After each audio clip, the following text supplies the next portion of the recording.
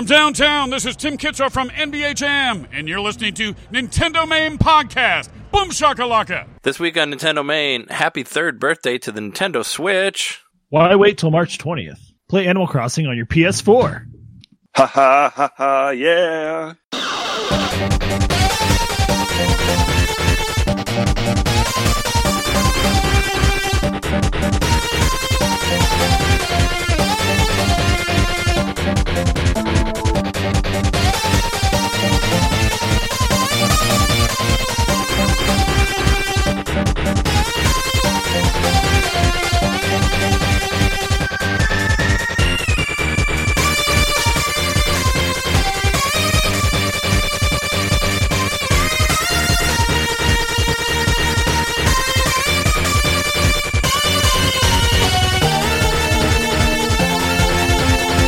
Yeah! Welcome to Nintendo Made Podcast, episode 209, your place for Nintendo news from Nintendo fans like yourselves. We are your hosts. I'm Trey. I have two nicknames this week because I couldn't think of which one to use. I'm Trey, Kalasmos Conqueror, or I have to use what, Johnson? I'm Jeremy, the prodigal G-Bros, a G-Bros redemption story. Mikowski. And I'm John, Pure Fire, no second nickname, Knitter. Pure Fire. Well, you don't have a subtitle. Like, no, I didn't even notice that you had a subtitle, Jeremy. My two nicknames was not in reference to that. I just couldn't decide between the two of them. So there you go. And because I like alliteration so much, no, I had Kalasmos two Conqueror different options, and I use. just read both of them like you Yeah. did, and then I combined them with the colon. Mm-hmm. So yeah, we're back again this week to talk about everything in games and other things, what we've been playing and such. I'll go first. I had a fun weekend. I was at C2E2 on Saturday, and I got to go to the AEW Revolution pay-per-view Saturday night, and I had a blast. And then I had a work party on Sunday where we went to an old bowling alley and bowled. So hell yeah, it was a good weekend for me. I did a little bit of video game stuff too, but most importantly, I went to C2E2, and because we like to stream this fun show, might as well show you some of the stuff that I got from that. Let's see. Number one, this one is video game related, sort of. So I went to, it's for anyone who doesn't know, C2E2 is a big comic book convention. Coronavirus or no coronavirus, I still went to a gathering of a whole lot of people. Whether that was a good idea or a bad idea, we'll see. The first C is not for coronavirus there? No. It's for comics, Chicago Comic Entertainment Expo, I think. That's what it stands for. I don't know. But yeah, it's a big comic convention in Chicago, probably the biggest one. And there's a whole lot of artists and such and booths and stuff like that. And the first time I went with Jess a couple years ago and we hung out. And then the year before that, I went to help Kevin out, which he was there and I saw him, of course. Yeah, he had a whole booth now, right? Yeah, he always has a booth. Yeah. But when I saw him, I went over because I got there around 2 p.m., and I went to go eat some food, and the cafe area is above. It's is on the second floor, kind of.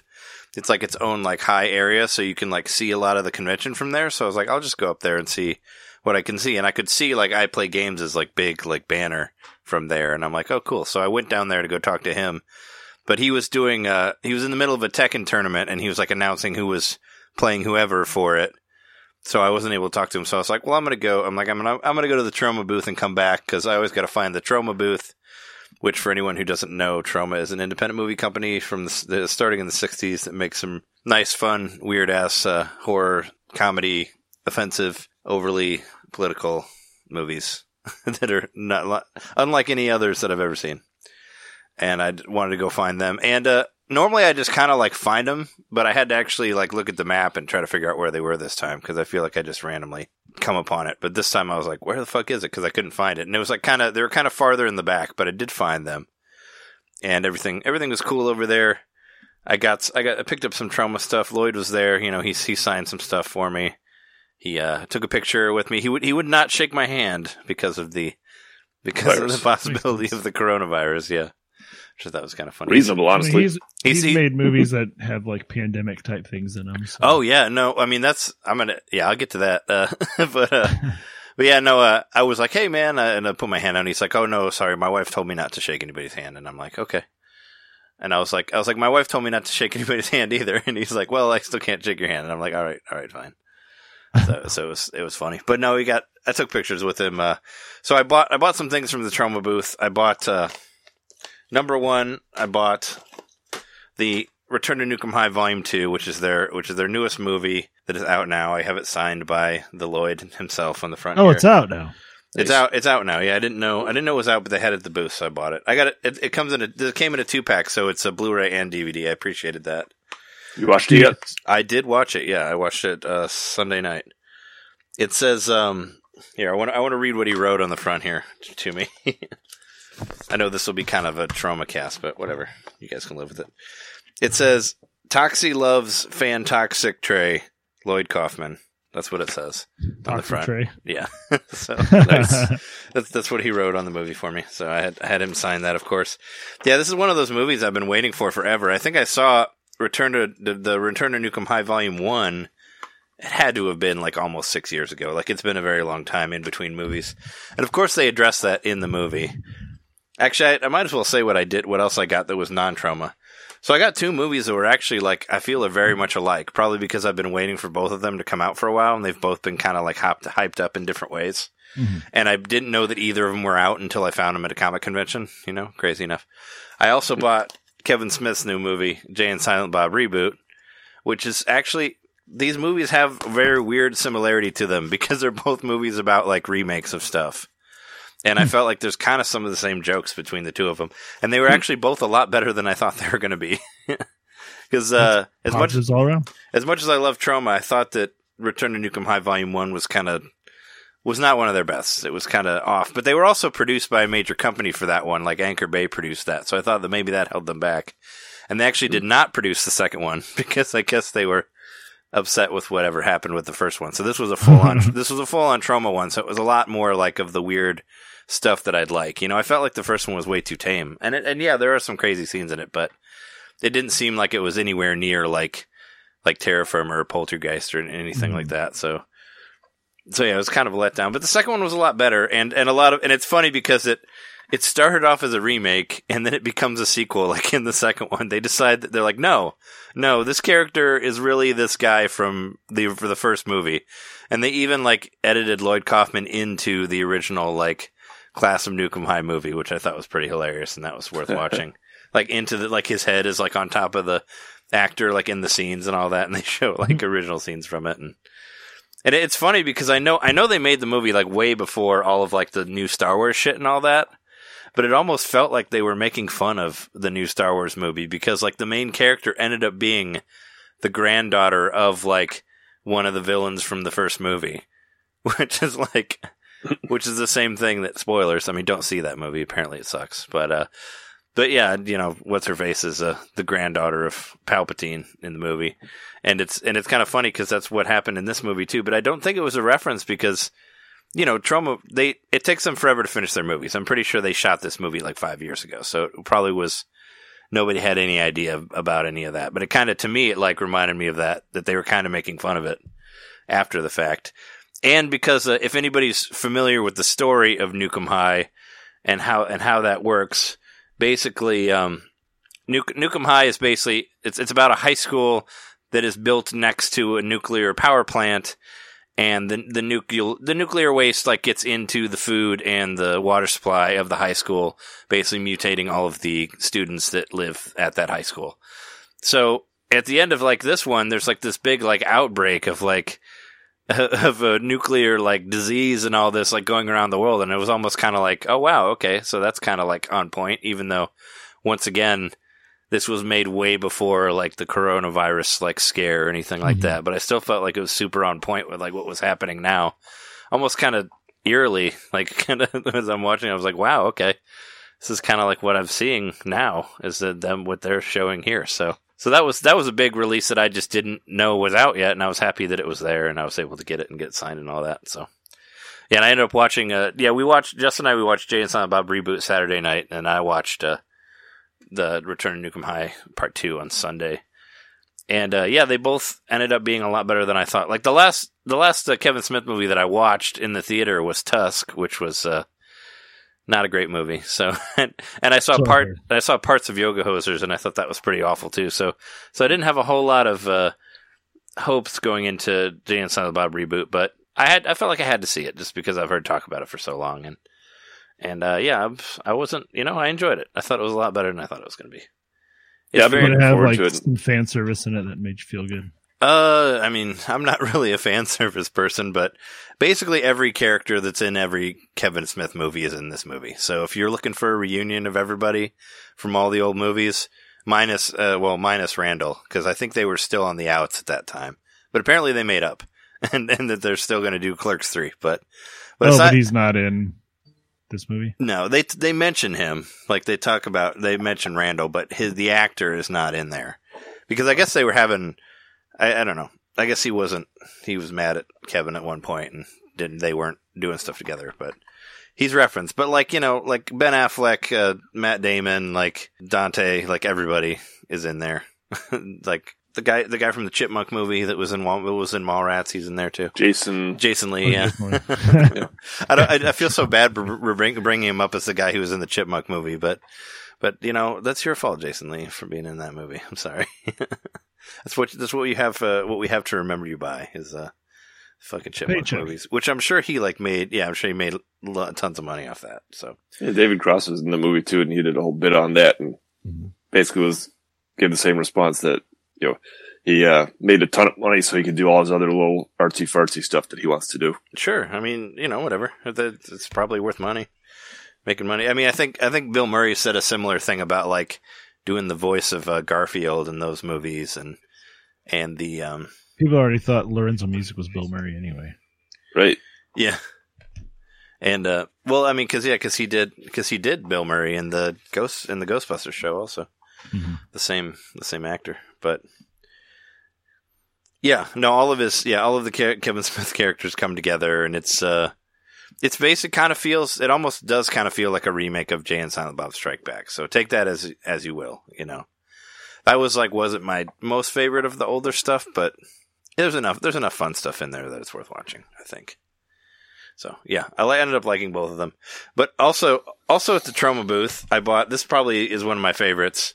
And it's kind of video game related, but not Nintendo related, but whatever.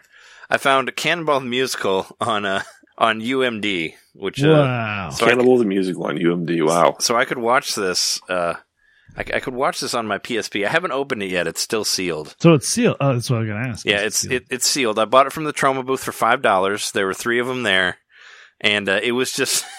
You should have bought them all, man. This is. Did you ask him why did they choose to publish a movie on UMD? I have no idea. I mean, they probably did it forever ago, and it's just. I think it was just. They want stock. I don't know, but yeah, maybe they wanted to get a movie on UMD when the PSP came around. I mean, this was a long ass time ago, when that happened. When was 2004, 2003, 2004? Yeah, I was gonna say, when was the PSP? That had to have been same year as the DS, I thought. Yeah, it was I thought it was right after. But they were very, very close. I wonder what other movies they put out.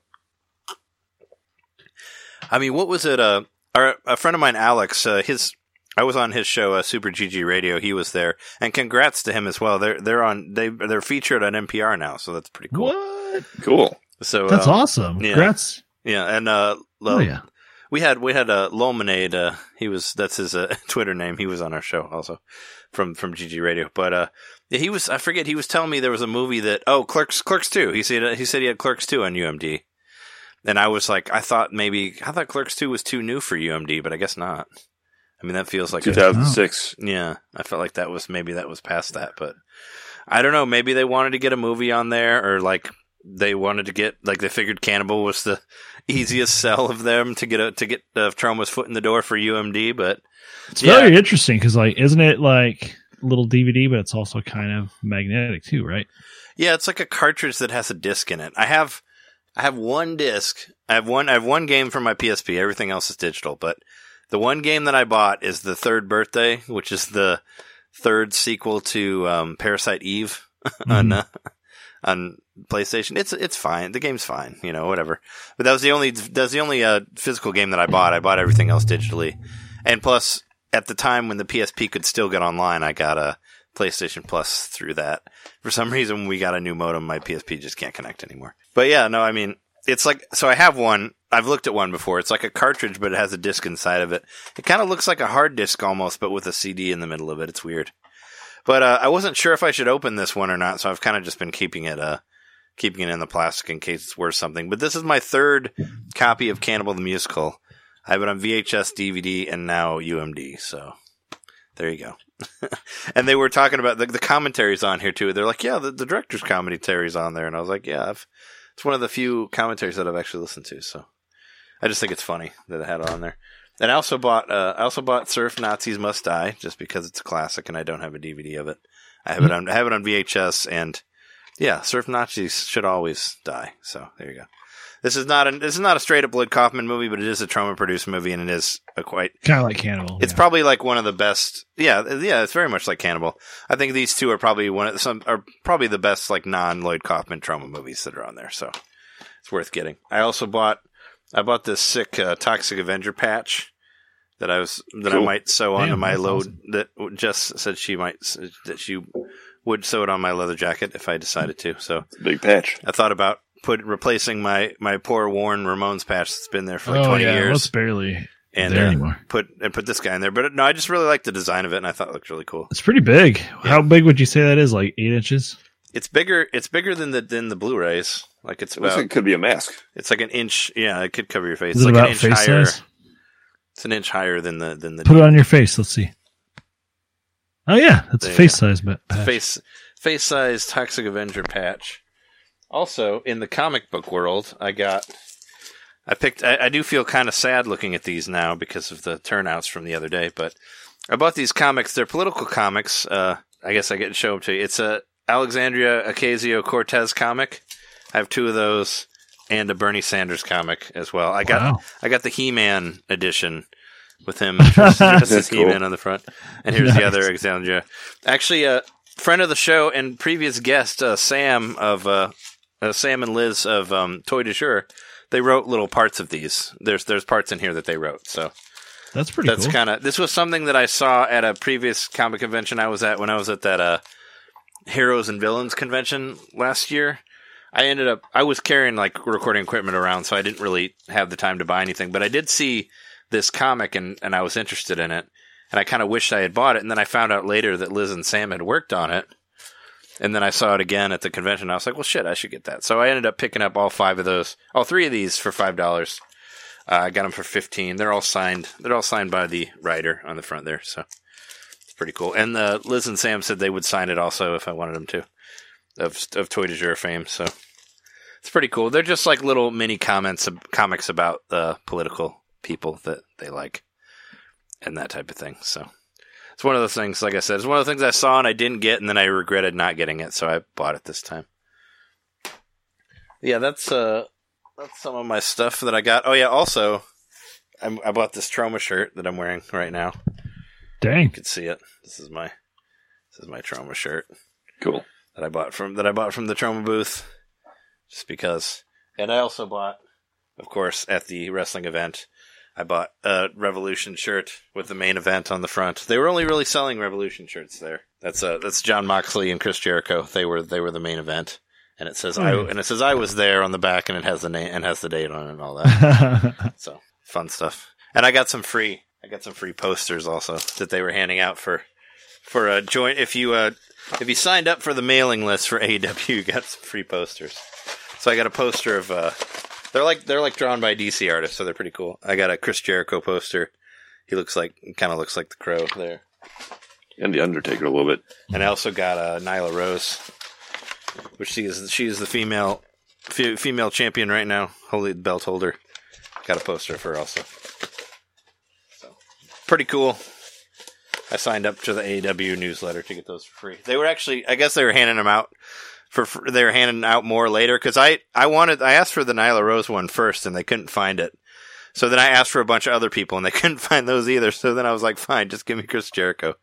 And then they gave me that. But then the people behind me, they were like, hey, I got all these free, like, this girl was like, oh, I got all these posters. This lady was canning them out. And I'm like, hey, do you have Nyla Rose? I'll trade you for Chris Jericho. And she's like, oh, I got 2. And I'm like, oh, cool. So she gave me one. So I ended up with 2. So yeah, and that's what I did. AEW the pay-per-view was a shit ton of fun. One of the main stars from AEW, Cody Rhodes, he has like a theme song. Everybody has theme songs in wrestling, but he brought a band out to play his theme song with him, like when he came to the ring, and I thought that was cool. I'd never seen that before. Where they like pulled the wall up, and all of a sudden there's this whole band behind him, like with a drummer on like a little moving stand thing, and they just kind of like floated out with him and that. And they also, Chris Jericho had like a choir. He had like a 10-person choir singing his song for when he came out, which I don't know. I feel so dumb for not figuring out that his theme song was from his own band, Fozzy, which I ended up buying that album too when I was drunk, Wow. which I don't know, if that was a good decision or not. That Judas song is super fucking catchy. If you haven't heard it, you'll understand why I bought the album. I just wanted that song, and I was like, well, I could just buy the album. I was a little under the influence at the time, but I had been for like, Saturday and Sunday. I was a little extra wasted. I mean, you're having a little fun weekend. Read my Twitter account for Sunday. I was just tweeting a whole bunch of stuff about Return to Nukem High, but yeah. But no, it was a fun weekend for all that sort of thing. Didn't get to do a whole lot of video game stuff on Saturday and Sunday, but I did play games. One main thing, like AEW, like the pay-per-view, like I had a blast. Like, was it Kenny Omega and Adam Page? Their tag team fight against the Young Bucks was like probably one of the best fights I think I've ever seen. Like, Did you find someone to go with you? Yeah, one of Kevin's friends. He bought a ticket from me and came. Nice. So thank you, Anthony, for coming to the show. And it ended up being fun. And I was hoping that I like went to go get some food right when we got there, and I was in line, and there was some match I didn't really care for. Some two guys whatever. I'm like, I'm gonna go get some food because I don't care about this match. But after the match, there was like some big announcement, like a big like advertisement that said Blood and Guts, and I was like, oh shit, what's that? Because I thought maybe it was a game finally, because I've been itching for an AEW game, and I know apparently there's one coming, but there's not been any like full details on it aside from them just saying that they're gonna announce more of it this year. Like, I guess they said they were gonna announce stuff in February, but it never happened. But I went back and asked Anthony about it. He's like, oh no, it's just this event in New York, and I'm like, ah, crap. But I've been like, ever since I like kind of I've like fallen completely into like AEW and wrestling and all that, and I really, really miss those Nintendo 64 games like so badly. I thought about going back and playing them, but I'm like, I don't want to play. Don't want to play as the WWE guys. I want to play as the AEW guys. And I guess I could go in there and like try to create the characters, but I don't know their moves that well. Like that's what I used to do on WWF. WrestleMania 2000, I put all the I put like ECW wrestlers in there that I could play as. Like I made them as their own characters. But I don't know. I thought about like booting up No Mercy and trying to do that. So it's still kind of been on my mind. Maybe we that'll talked about Retromania, the wrestling game. I don't think we actually did, but Retromania is not really what I'm looking for. I want an N64 wrestling game. Yeah, Retromania is more 16-bit. Yeah, and there wasn't, 16-bit. And I didn't really find any 16-bit wrestling games that I liked. Like none of them. I don't think any of them were good until the 64 one, and then the 64 one was the standard. I remember liking a couple of them. I mean, I liked them. I liked them enough, and I played them, but they never hit that level that the 64 ones did to me. Like, my hope is that Retromania is gonna kind of be really a 64 style 4-player game. Yeah. In a 16-bit wrestling. Yeah, I mean, if they could like figure out that like the combat style of that, because that was the best. Like how you could reverse like any move, and like there was like you hold it like for the heavier attacks, and like it just had this great like way that it was like so simple, but it was so complex at the same time. If they could figure out a way to like mimic that, then yeah, of course I'll buy it. But as far as right now, I don't know. And the guys who are making the AEW one, they said that they were going to try to do that, but I feel like everybody's been saying they've been trying to do that since the 64 days. So, I mean, and I can't bring myself to buy the WWE one on Switch. Number one, because it's like 30 fucking gigs or something. And number two, it's like, I don't know. Those games are supposedly terrible. I mean, from what I've seen, like they're super glitchy and all that. And it's like, I don't know. How much glitch do I really want to deal with? And I know I always say, like, go try things out for yourself and don't listen to what people say online. But for something that's like a 20 gig download, I kind of have to be I'm not really fully jumping into that because I don't have a whole lot of space on my system. So that's always something I look at when I'm buying games, is how much the size of the game is a big part of it. So, if it's like less than a gig, it's pretty easy for me to put it on there. But if it's like 20, there's like probably no chance it's going to be on there unless it's like something that I've been waiting for, like a straight Nintendo thing or like a whatever, like franchise that I believe in and think is going to be good. That's what's going on with that. With my super long wrestling tangent. Hopefully somebody's still listening to this on your podcast or podcast listening thing of choice. I'm sure you've all left by now. I understand that happens. I mean, you saw like wrestling live. That's all good. I'm just happy. It just brought me back to a thing that I used to really like, and I fell out of because of Vince McMahon and the WWE and all that. Because I wasn't really. I don't know. There were a couple things that I wrestled somewhat independently for a minute there, and I kind of hurt myself doing that. That was one thing. And then when Vince McMahon bought out all the federations that I liked and basically ran them into the ground, like that was another thing. And then, of course, that whole incident with like Chris Benoit and his family and all that, that was like the nail in the coffin for me. Where I was like, I don't need to see this anymore. But the AEW seems to be like, they're actually trying to do better with that. It's like owned by wrestlers. Like, hopefully they have health insurance and all that. I know like the WWE ones don't. So it's like, what the fuck?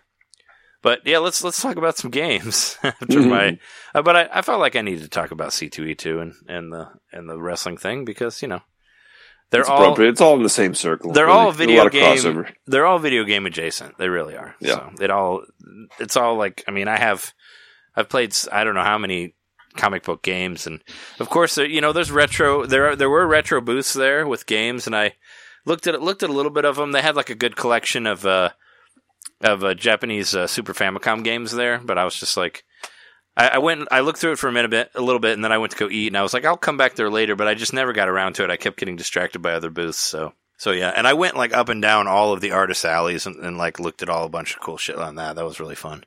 Where just look at all the different art pieces that people have and shit like that. So it's one of the major things to go to at C2E2. But yeah, also, so I bought Sonic Generations for PlayStation 3. It actually finally went on sale.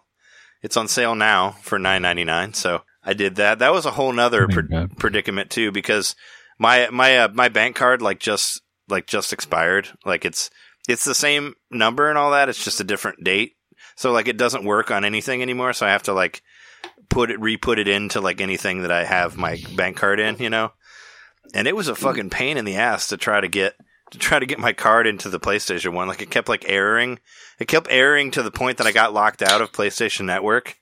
Oh, so yeah. Shit. So I had to get on my laptop and like get on the network and like put in. I could not even use my bank card at all. I was completely locked out on that. So I ended up using my PayPal account to get it, but it was a whole like nightmare of a headache to do it. And I wanted to do it because it was half off. I wanted to get it for $9.99, and finally it worked. But it took me like 10 times, I think, to try to get it to fucking. It was just so annoying because I'm like, I'm trying to give you money and it won't let me give you money. Like, what the fuck, man? This is a problem on your end. I'm trying to let me help you. Help me help you here. Help me help you. I'm trying to fucking pay you and you won't let me, and it's really irritating. But yeah, no, I finally got it. I only played a little bit of it, but it's almost like the Dragon Quest XI before Dragon Quest XI. Because you can play every level in 2D and 3D. You get the option to do either, even though I think you have to play both of them to like unlock everything. But it's pretty cool. Like it's I don't know, some creature that I can't remember the name of shows up and like sucks all of Sonic's friends into like various dimensions, based on old video games or old Sonic games.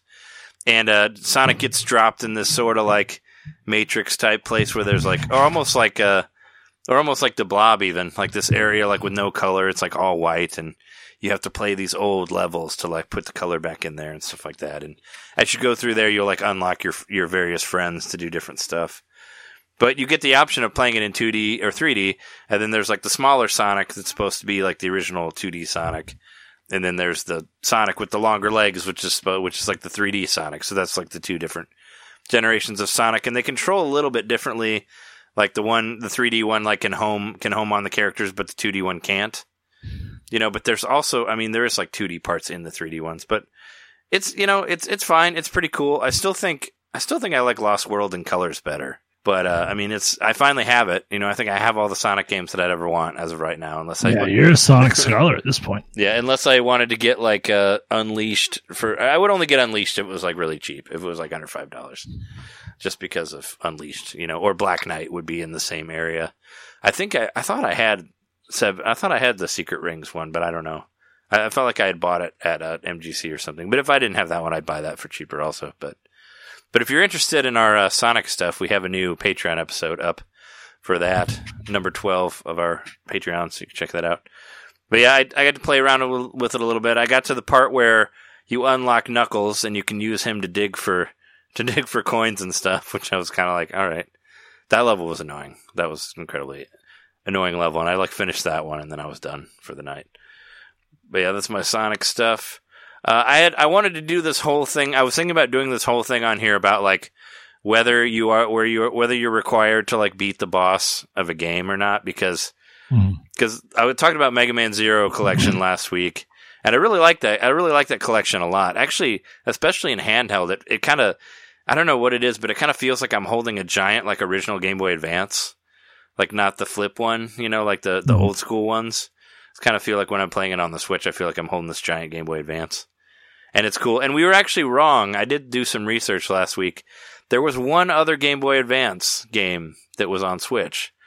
And that was that weird brawler that I bought. It's called like Hakido or something like that. Oh, really?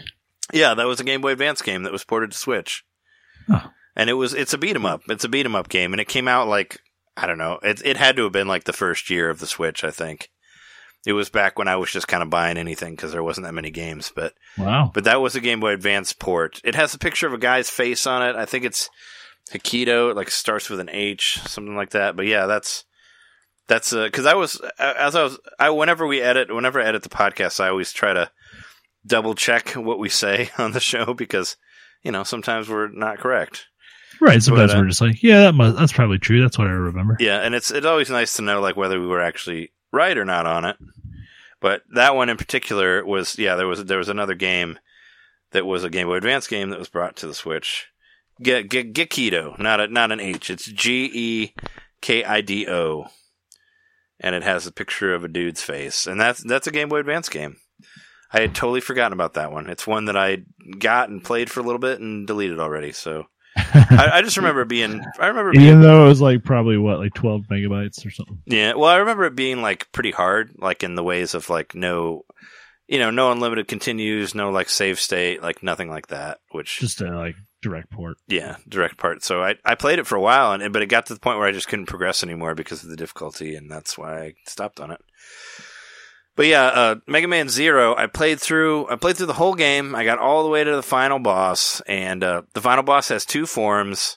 The first form, I got to the point where I could just like drill through it and pretty easily. But the second form has like there's just so many ways that if you fuck up, you automatically die. Like it's like an instant death. So it's like, it was just like driving me fucking crazy. Like this boss was like, it was killing me. Like I was like so much on the verge of just like quitting, of just giving up and just not doing it. Like last night I was like, I'm going to go on a boss thing. I'm going to beat Mega Man. I'm going to beat Dragon Quest, I beat one of those, not the Mega Man one. But I tried doing the Mega Man for the Mega Man one, and I was like so mad because it's just so, like I said, it's so easy to.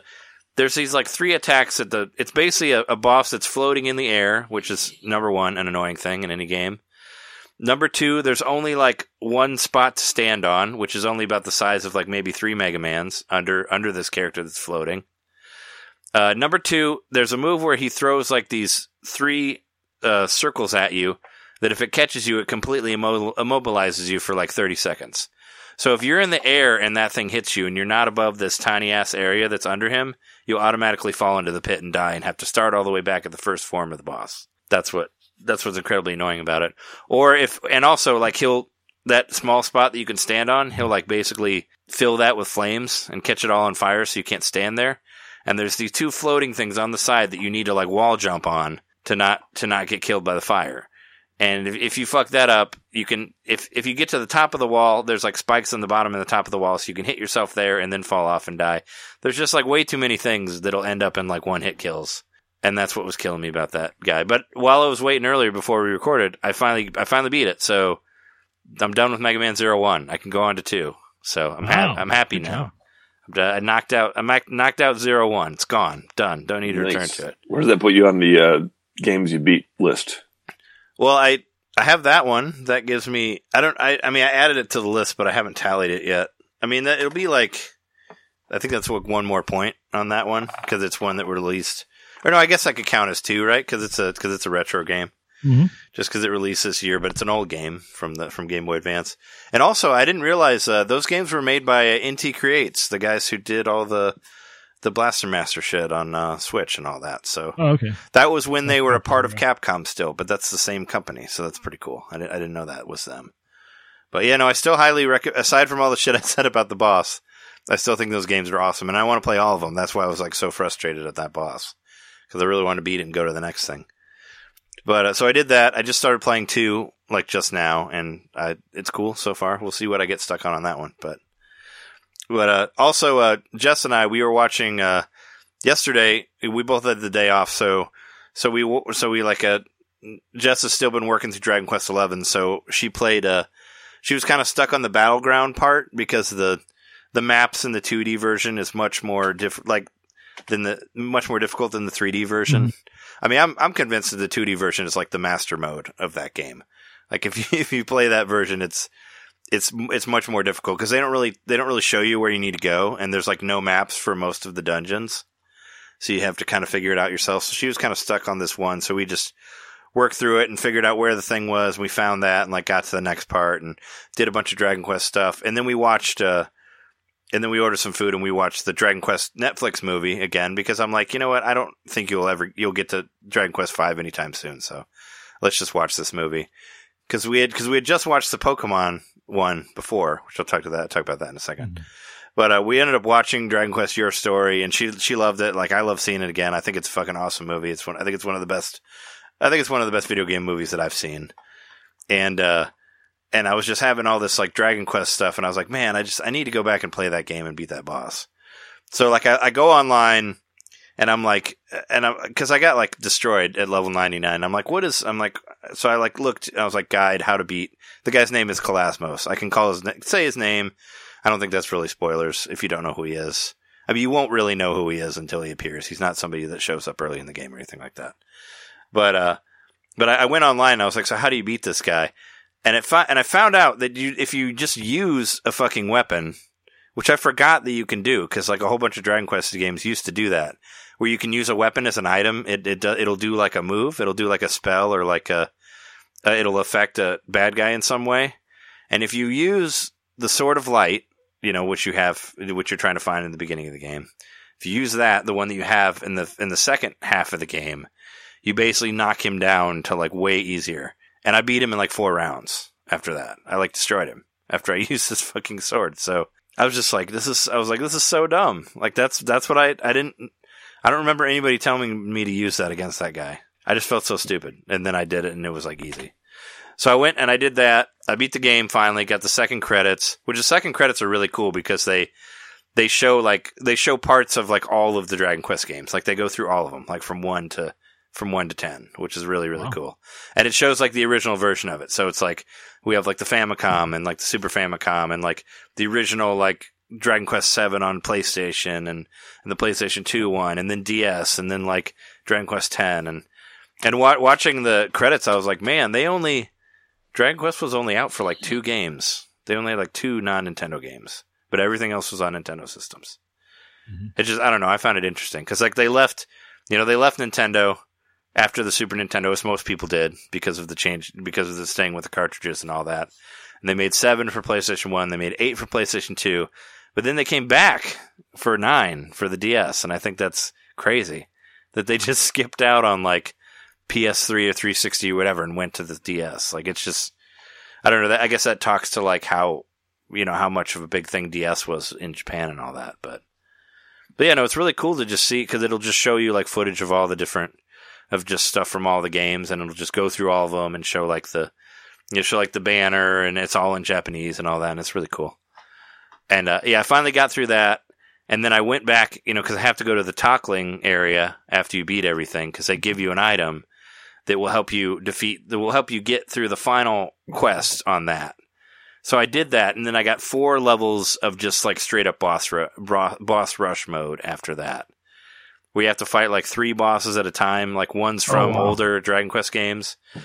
And let me tell you, that third one, I mean, the first one was easy. Like I went through the first one real easy. That second one was hard, and that third one was really hard. Because the third one you had to fight 2 big bosses at once, and then they die, and you have to fight 2 more big bosses after that with no like healing or anything.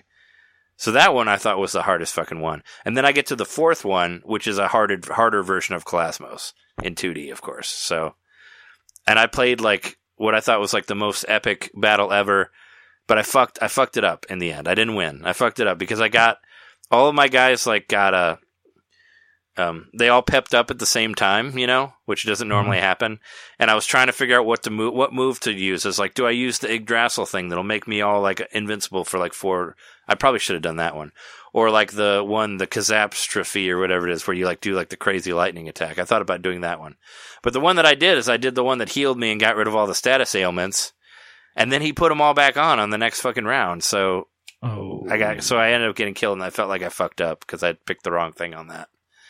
That just like, I don't know, just reminds me why I love like RPGs more than anything else, because it's so much, it's all about like your own like head game here. You gotta make the right decisions big time, because if you don't, you can fuck up. And I had a lot of fun. Like the guy was incredibly hard, but I was having a really good time with it, because I don't know, I like RPG stuff that's like really challenging, but not like unfair, So I felt like it was really testing my Dragon Quest knowledge on that, but yeah, I made it through most of the game. I still got one guy left to beat, but that game is awesome. I still love that game.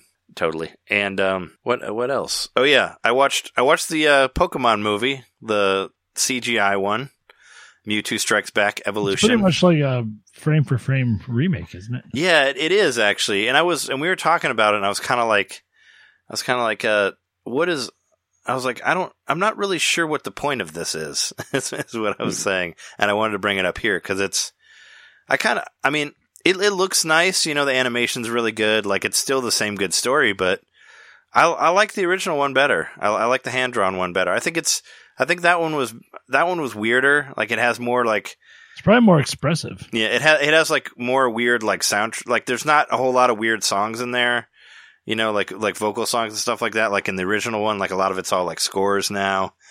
And I feel like the first one was just like edgier, I guess. I mean, it was 1999. Pokemon had only been out for a couple years, but this one I was kind of like, I'm like, who is this for? I mean, I guess, all the Pokemon fans are going to watch it, and I enjoyed watching it. I just was like, kind of like, I don't know what the point of this is. Because as far as I know, like nothing was changed in it. It's just CGI now. So that's on Netflix, right? Yeah, it's on Netflix. So, I mean, I watched it for free. I didn't have to pay for it or anything, but I don't really understand who it was for. But if they did remakes of all the other ones, I'd watch those, because I only watched the first one.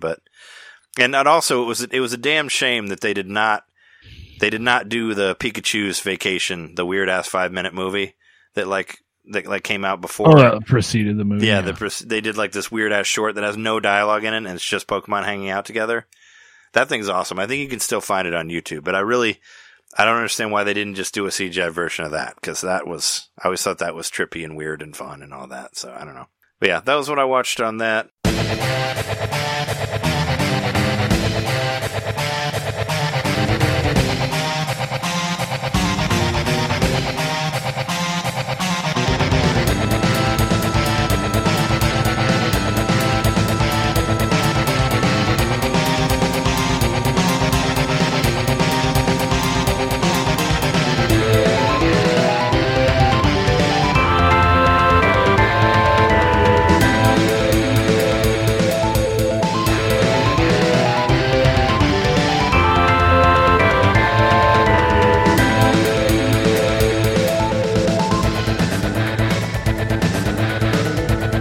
Non-Nintendo, but I thought I'd mention it anyway, just because we're kind of an RPG centered podcast. You know, we talk about a lot of RPG stuff.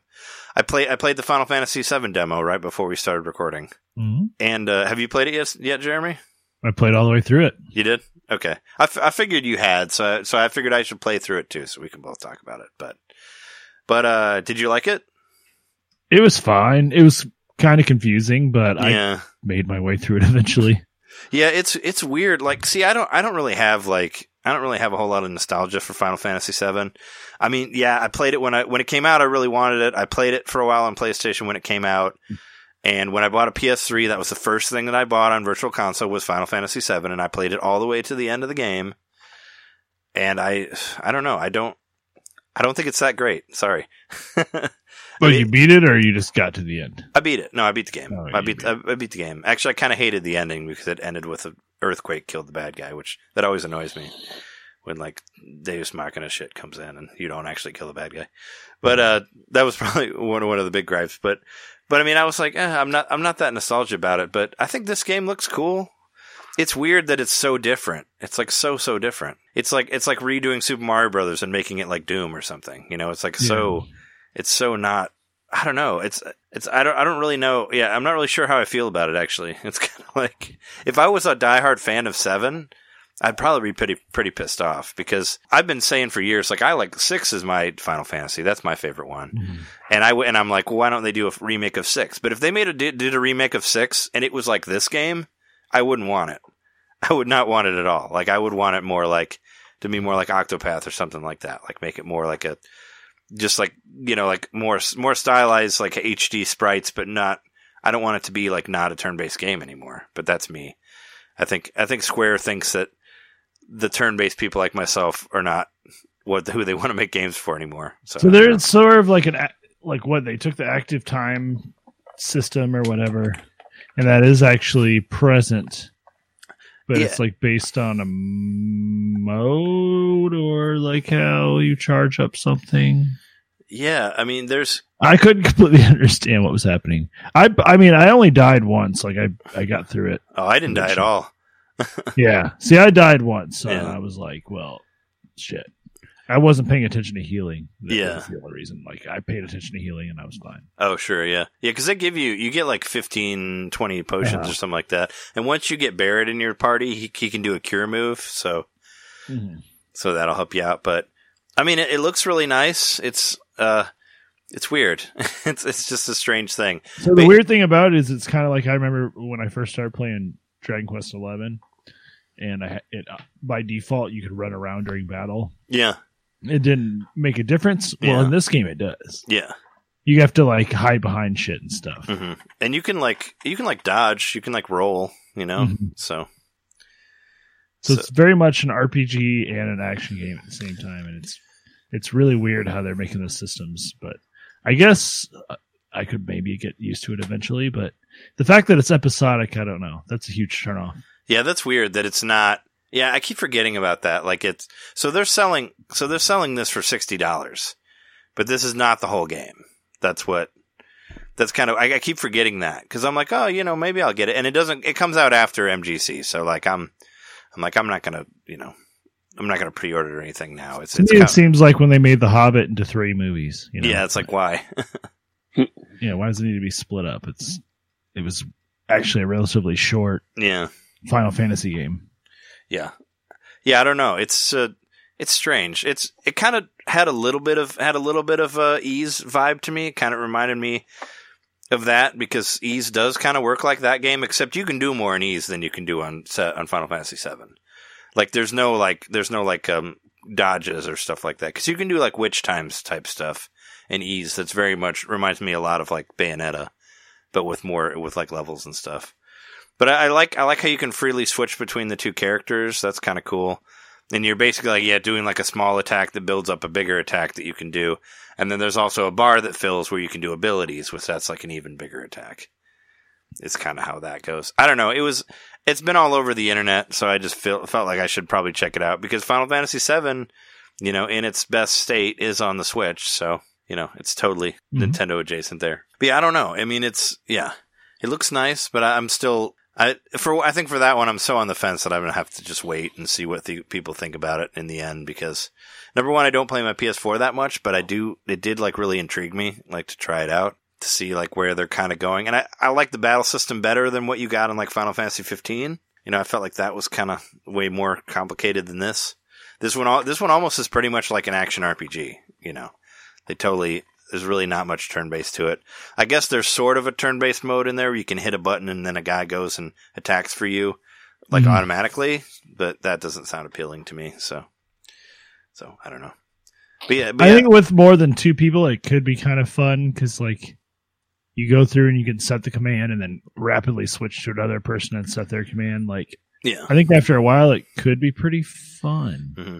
Because I did get to a point where I was fighting, you know, one of those bosses, and I was like switching back and forth pretty quick, doing a heal, and then going to the other person to attack, and then like using an item, and then going back over and attacking or whatever. Yeah. So, but you can already do that. Like if you like, you know, you hit the X button and then you bring up the abilities, and you can hit one of the L or R buttons to like switch to Barret and like say, hey Barret, like do a lightning attack on this guy. And then you switch back to you, and you can do your fire attack, and you can kind of do that back and forth already. No, I'm saying that is what I was doing with the 2, and I'm just saying with 3 to 4 characters, it could be fun. It's going to be even more fun, right? Oh, sure, yeah. And also, and a sad note, I heard that the fucking cat's not going to be in there. Yeah, Red 12 6 or Red 22 or whatever his name is. That's a shame. They should keep everybody in there. But yeah, no, it could be really fun. Well, it's only going to be 3 though, right? Because you only got the 3-person party in that game. That was another bummer, I thought, like that you didn't get to have 4 people at once. But yeah, I don't know. I mean, I'm kind of interested in it, so we'll see. We'll see where it ends up going. But yeah, that's all. I mean, yeah, that's all my stuff. I spoke a lot there, but what have you guys been doing? Well, I didn't really purchase anything this week, so mostly I've just got what I've been playing. As usual, you know, sticking to the Dragon Quest motif, I've been playing through Dragon Quest 2. Last week I said I was at the final dungeon. I'm still there. I have not beaten it. But I've actually gained about 5 or 6 levels. Like, I've been hanging out in the dungeon a lot and just pushing my way through it as much as I can, and then evacuating and healing up and coming back and just like stocking up money, and I'm just grinding, you know, as I like to do. So I'm in a happy little loop right now. It's literally like a loop at the end. It's like it's a weird maze, and I've been not consulting anything for that last maze, so I've gotten lost a lot. Sure. But you haven't seen like the big bad yet, like like the bad guy, the end guy. Okay. Because I don't remember. I remember some of them you have to fight a few guys before you get to the final boss. Yeah, and I know that from looking at the walkthrough. But okay. I've just been trying to actually like work my way through it, and luckily the pitfalls stay in place after you trigger them. So okay, good. I don't know if it was like that in the original version, but probably not. I just remember doing that for one of them, for either 1, 2, or 3, or maybe 2 and 3. There's one where you fight these big guys before you get to the boss, and I would just keep whenever I'd try the boss again, I'd fight these 2 big guys, and I would level up every time I did it. So it was kind of like I was kind of grinding before the boss, and I just did that a couple times, and eventually I was strong enough to kill the boss. So that always helped for grinding. Yeah, but I'm going to beat it, and hopefully I will have beaten it by next week because I'm excited to play Dragon Quest 3. I'm ready to start a new one. I'm feeling good about just being done with this one, so I'm thinking I'm going to try to beat it this week. But I have actually run into quite a few metal slimes lately. Nice. And gotten that's one of the reasons I've gotten so many levels, because I've actually been able to kill off a couple of them at times. 2 of my characters out of 3 have the life spell now, which is what is it called? What is it called in this? Kazing. There we go. Oh, Kazing, yeah. Right. 2 of the characters have Kazings, so now I'm finally at a point in the game where I'm like sort of unstoppable if I play it right. I guess I'm just trying to get more levels, and I'm just not quite ready to let go of this game yet, but I think I'll beat it soon. Cool. Likewise, Dragon Quest VIII finally made some progress. I got past the boss I'd been stuck on for like a month or so. Yes. I'm very glad to hear that. Yeah, I beat him, and I just went back to him and kicked his ass. So I guess, I'd gained the adequate number of levels. And got my 4th party member. So finally going to the next part of the game. It's Angelo, right? What's happening yet? Yeah. Yeah. Got him. Okay. Yeah, because I think it's only what, Jessica and Angelo and Yangus. Yep. Right, and then you get another one that I think is only on the 3DS version. Oh, really? Yeah. Yeah, I don't know. I don't know much about the game other than what I've played so far, but I'm having a good time with it. And I went to the next town in the map, so I think I'm on the right path to like doing whatever's happening next. But I'm mostly trying to get through Dragon Quest 2, so I didn't play a lot of that. But yeah, I'm just happy to say I've at least made progress in that game finally, and hopefully maybe you'll push through it a little quicker from this point on. Now that I've done a lot of grinding. Gotta say something about my little tagline at the beginning earlier. Oh yeah, my G-Bros work again. That's crazy. And I'm like, I was completely blown away. Like, this blew me away because my partner was on her way over. I was cooking dinner, and I'd gotten everything ready to cook it like when she got here. And I was like, well, I remember John posting in the Slack that there is a Switch update. I hadn't played my Switch for a couple of days. So I went into the Switch and I did the update manually because for some reason it didn't ask me to do it. But I went in and I just like went through the menu and did it. And right when it was done, I was like, I wonder if the G-Bros works now. Just like not even really expecting it to work. Just kind of like, because I've still like looked online and haven't found anyone else complaining about having the problem I did. So, and it worked like a charm immediately. Yeah. It just connected immediately to it. So now I've got two. That's great. Because you bought two. The GameCube controller and the classic controller hooked up at all times. Oh yeah, so now you can play. Yeah, you could do 2-player with two of them going if you wanted to. Yeah. So pretty stoked about that. It's got to be the update. I can't think of what else would have fixed it because I'd already done the firmware update on the G-Bros and that didn't work. So it wasn't until I did the firmware update on the Switch itself. Yeah, I wondered if maybe it was like, it had to have been like maybe a small handful of people were having troubles, and I don't know. It's so weird. Like, but I don't think Nintendo would like internally do it because it's not like it's not a first party thing. Yeah, but I really don't know. Like, maybe it was just something that was actually messed up with my code for some reason, and it got fixed. You know what I mean? Like, maybe something got corrupted when my last update happened or something. I don't know. I'm not a computer guy, but that's about all I can think because it's working now and that's all I care about. I'm happy. Yeah. No, that's great. I mean, I'm very happy that it worked. It's just it's so weird that it worked like that, but it's great that it does. You know, it's like I'm like, did they like maybe do a fix to like syncing stuff and maybe that just happened to fall into place? I mean, it doesn't matter. It's all that matters is that your G-Bro is back up and it works running. Again. And it was immediately after I did that, and that's the only thing I can think. Yeah. Fixed it. Because you can't update the G-Bro without physically plugging it in to the computer. Mm-hmm. Well, that's one of the best, that's probably the best update then so far, right? Aside from when everything got sorted, right? Yeah. No, I'm excited. Like, I played with Shauna last night for a couple of hours. We played Tetris 99, like, just getting back into it, you know, like, just feeling good about using that controller again. And I was placing so much better than I have been like the past month or whatever. Yeah, it makes a big difference. It felt really good. Yeah. Yeah, and it's like, I think my first match I placed like 9th. Also, speaking of Tetris 99, I found it really weird that there wasn't an event last month. There was no February Tetris Maximus. There was not. Yeah, and I hope that doesn't mean that they're not doing any anymore. I don't know. I was waiting for it to happen, and it just didn't happen. Maybe a Nintendo Direct that hopefully happens next week. We'll mention it. Oh yeah, I'm past the. As of this point, I figured that Direct just isn't happening until, I don't know. Somebody posted a comment that seems kind of reasonable to me. That maybe there was a Direct planned, but the virus causing all kinds of shortages with the equipment and might affect game production, so they might be holding on to it because of that. Yeah, that's what I think that seems reasonable. That's what I was going to say, that maybe it's a coronavirus related thing. I don't know. Right. I don't know. But I mean, they still got that Animal Crossing one out there, and that's the one that matters. So I don't know. To most people, that's the one that matters. But still, I mean, at this point, I don't know. We're almost. I mean, we're in March now, so it's like Going to be an E3 season. yeah. Well, a few months we'll be in E3 season, but I don't know. There'll be one. There'll be one coming eventually. As of right now, I'm still and I'm still with a wealth of games on Switch, so I don't really care that much.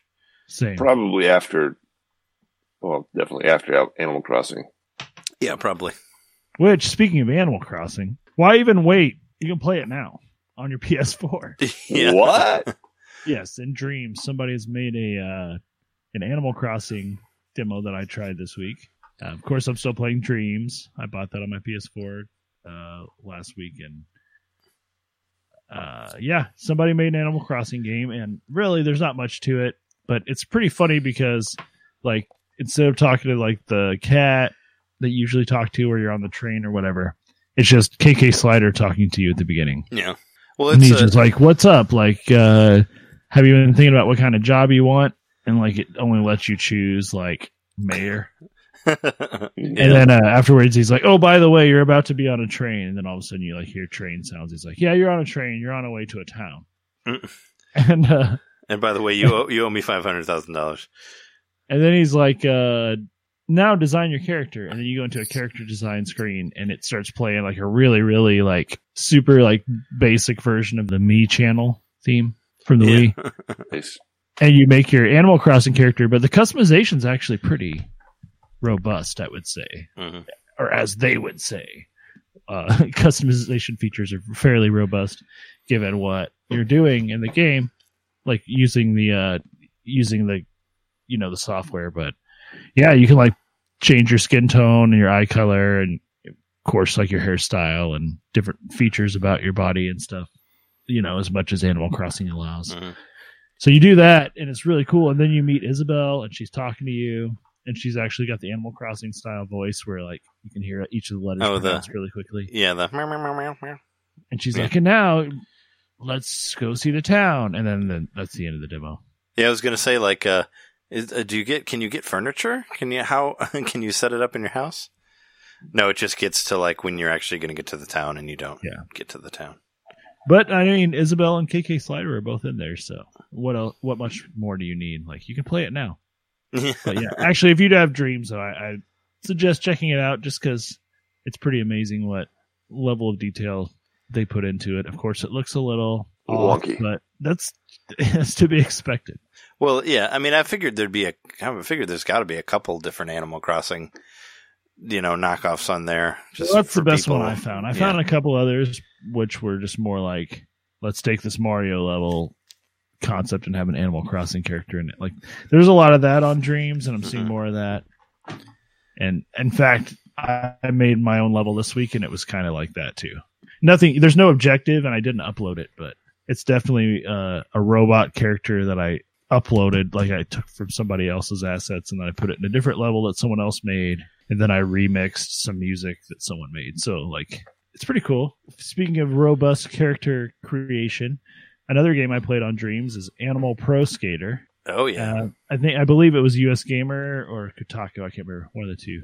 Did a write up about this game actually a day or two ago, and somebody actually went and tried their best to make sort of a Tony Hawk kind of game within it, but you're an animal based character. You're either like a bird or a raccoon or something. I don't know. You can do a bunch of facial features, but once again, a very robust character creation system. So you could be like a cat character with a bird feather tail if you wanted. You can combine all the elements, be a chimera or whatever they call that.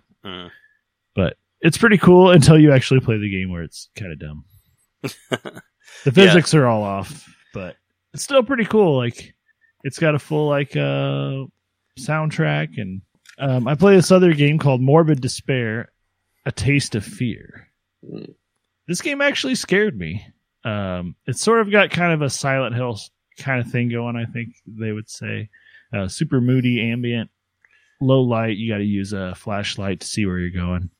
The main character, kind of a sort of crudely drawn 3D model, but it's like I guess supposed to be kind of like hearkening to Resident Evil.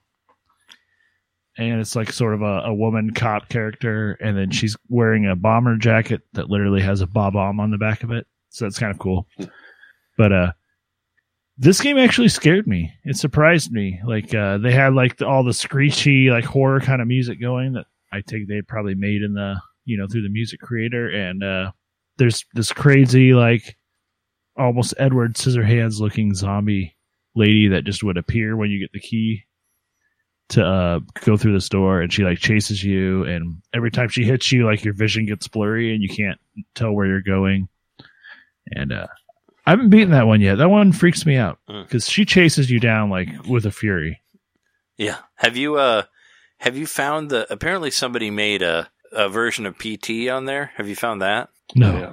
Because I always wanted to play PT, and of course, it was removed from the network, so you can't play it anymore. But it was that Guillermo del Toro, Hideo Kojima movie or game that like was like supposedly this really cool like haunted house Silent Hill type thing, and apparently it was a demo basically. It was PT. It was called PT, like playable trailer is what it was supposed to stand for, and it was supposed to be like the scariest thing ever, and a lot of people got freaked out by it, and everybody loved it, and it got pulled, I guess, from and I never played it, and I guess somebody recreated it on Dreams, and I don't know. We were trying to check out on there. Yeah, it's kind of one of PT, yeah, P.T. It's a whole, yeah, it was a whole thing. Apparently, it was really cool, and you can't play it anymore unless you like have it downloaded on your system. If you downloaded it way when it came out and you never deleted it, then you can still play it. But if you deleted it, you can't get it back again. It's gone. Can't re-download it. So yeah, see if you can find that one on there. It's supposed to be really crazy. Yeah, I'll look it haunted up. House type thing. I'd say like I played. There's this funny one I played called The Ballad of Lousy Greg. It's a pretty basic one, but I think the person did a really cool thing with it. Like it had a sort of like I don't know if it's Apocalypse Now where you see like the sun rising over the earth or whatever, but it kind of does that. But you're on the moon and you're seeing like the sun rising behind the earth, and it's like. You're Greg the astronaut, and you're like, "Hey, I'm Houston. We have a problem. You forgot me on the moon." And then they're like, "Yeah, Greg, we left you. You're because you're the worst. You suck." They pretty much just like tell you we don't suck. like you. And then you like finally work your way around the planet, and you realize like the rocket ship's heading back to Earth, and you can like see it flying off in the distance. And they're like, "You just need to work on yourself for a while. We're just going to leave you here." And that's pretty much the end of the game. But it cracked me up, and I laughed a lot when I played it because. I thought that was just an interesting thing to do with the game because you can sort of run around the moon a little bit and it has an almost like Mario Galaxy kind of feel. But at a certain point, like if you fall into a crater, it'll just like glitch out and you have to end it. And then like the last thing I played this week that I thought was really cool, or I played a lot of really cool stuff this week and I'm probably going to forget some stuff, but it was Pelican Town from Harvest Moon. Not Harvest Moon, Stardew Valley. Stardew Valley, yeah. Yeah. So Pelican Town from Stardew Valley, they actually recreated it in 3D, and running around it in 3D, it actually felt like I knew where everything was. Like, oh, weird. The dimensions felt correct. It was really strange, and they didn't put all the characters in it, but several of the characters are recreated in 3D. So I thought that was a pretty cool little tribute that was made within the game. So just continuing to play Dreams and liking it, but otherwise. That's pretty much it. So we already talked about the Final Fantasy VII remake demo. Mm-hmm. I might buy a Dreamcast, possibly. Cool. You heard Do you it. got, I'm not buying a Dreamcast. you got a lead on one? I have a lead on one. It has a, as usual, it's through a coworker. I found a lot of game systems through coworkers. This one was chipped, so it's got a chip on it where you can play burned games. Oh, I thought they all played burned games. Well, this one doesn't require any sort of a bootloader. You can just straight up copy them, and it's built into it, I guess. Oh, weird. Because, well, I guess I don't really know that much about Dreamcast, but the one that I have, it plays burned discs. Like, I don't have to boot anything with it. You just put a disc in it and it plays. I thought they just did that because I had that Marvel vs. Capcom 3 disc or whatever that was burned that we got from Brian from Kentucky that lives here now. Well, he burned a loader onto it.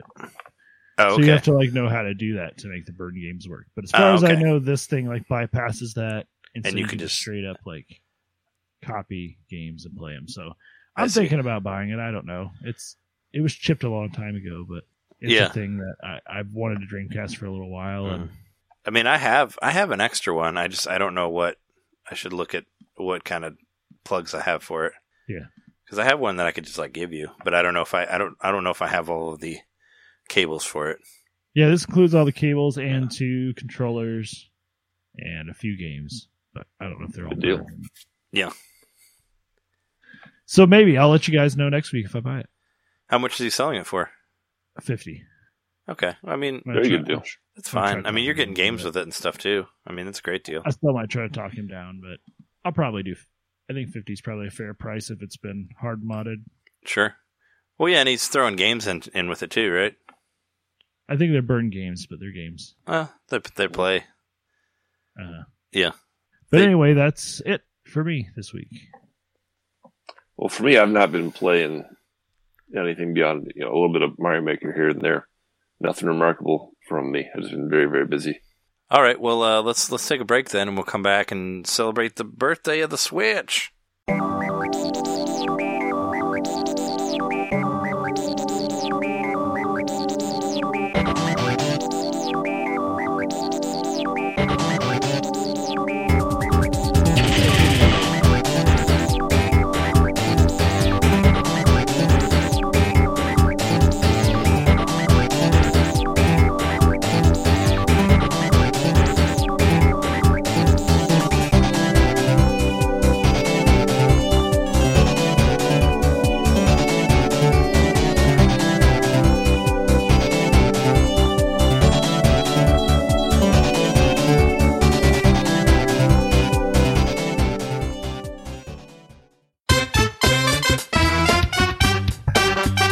Hey, you! It's me, Mario. Yeah, you.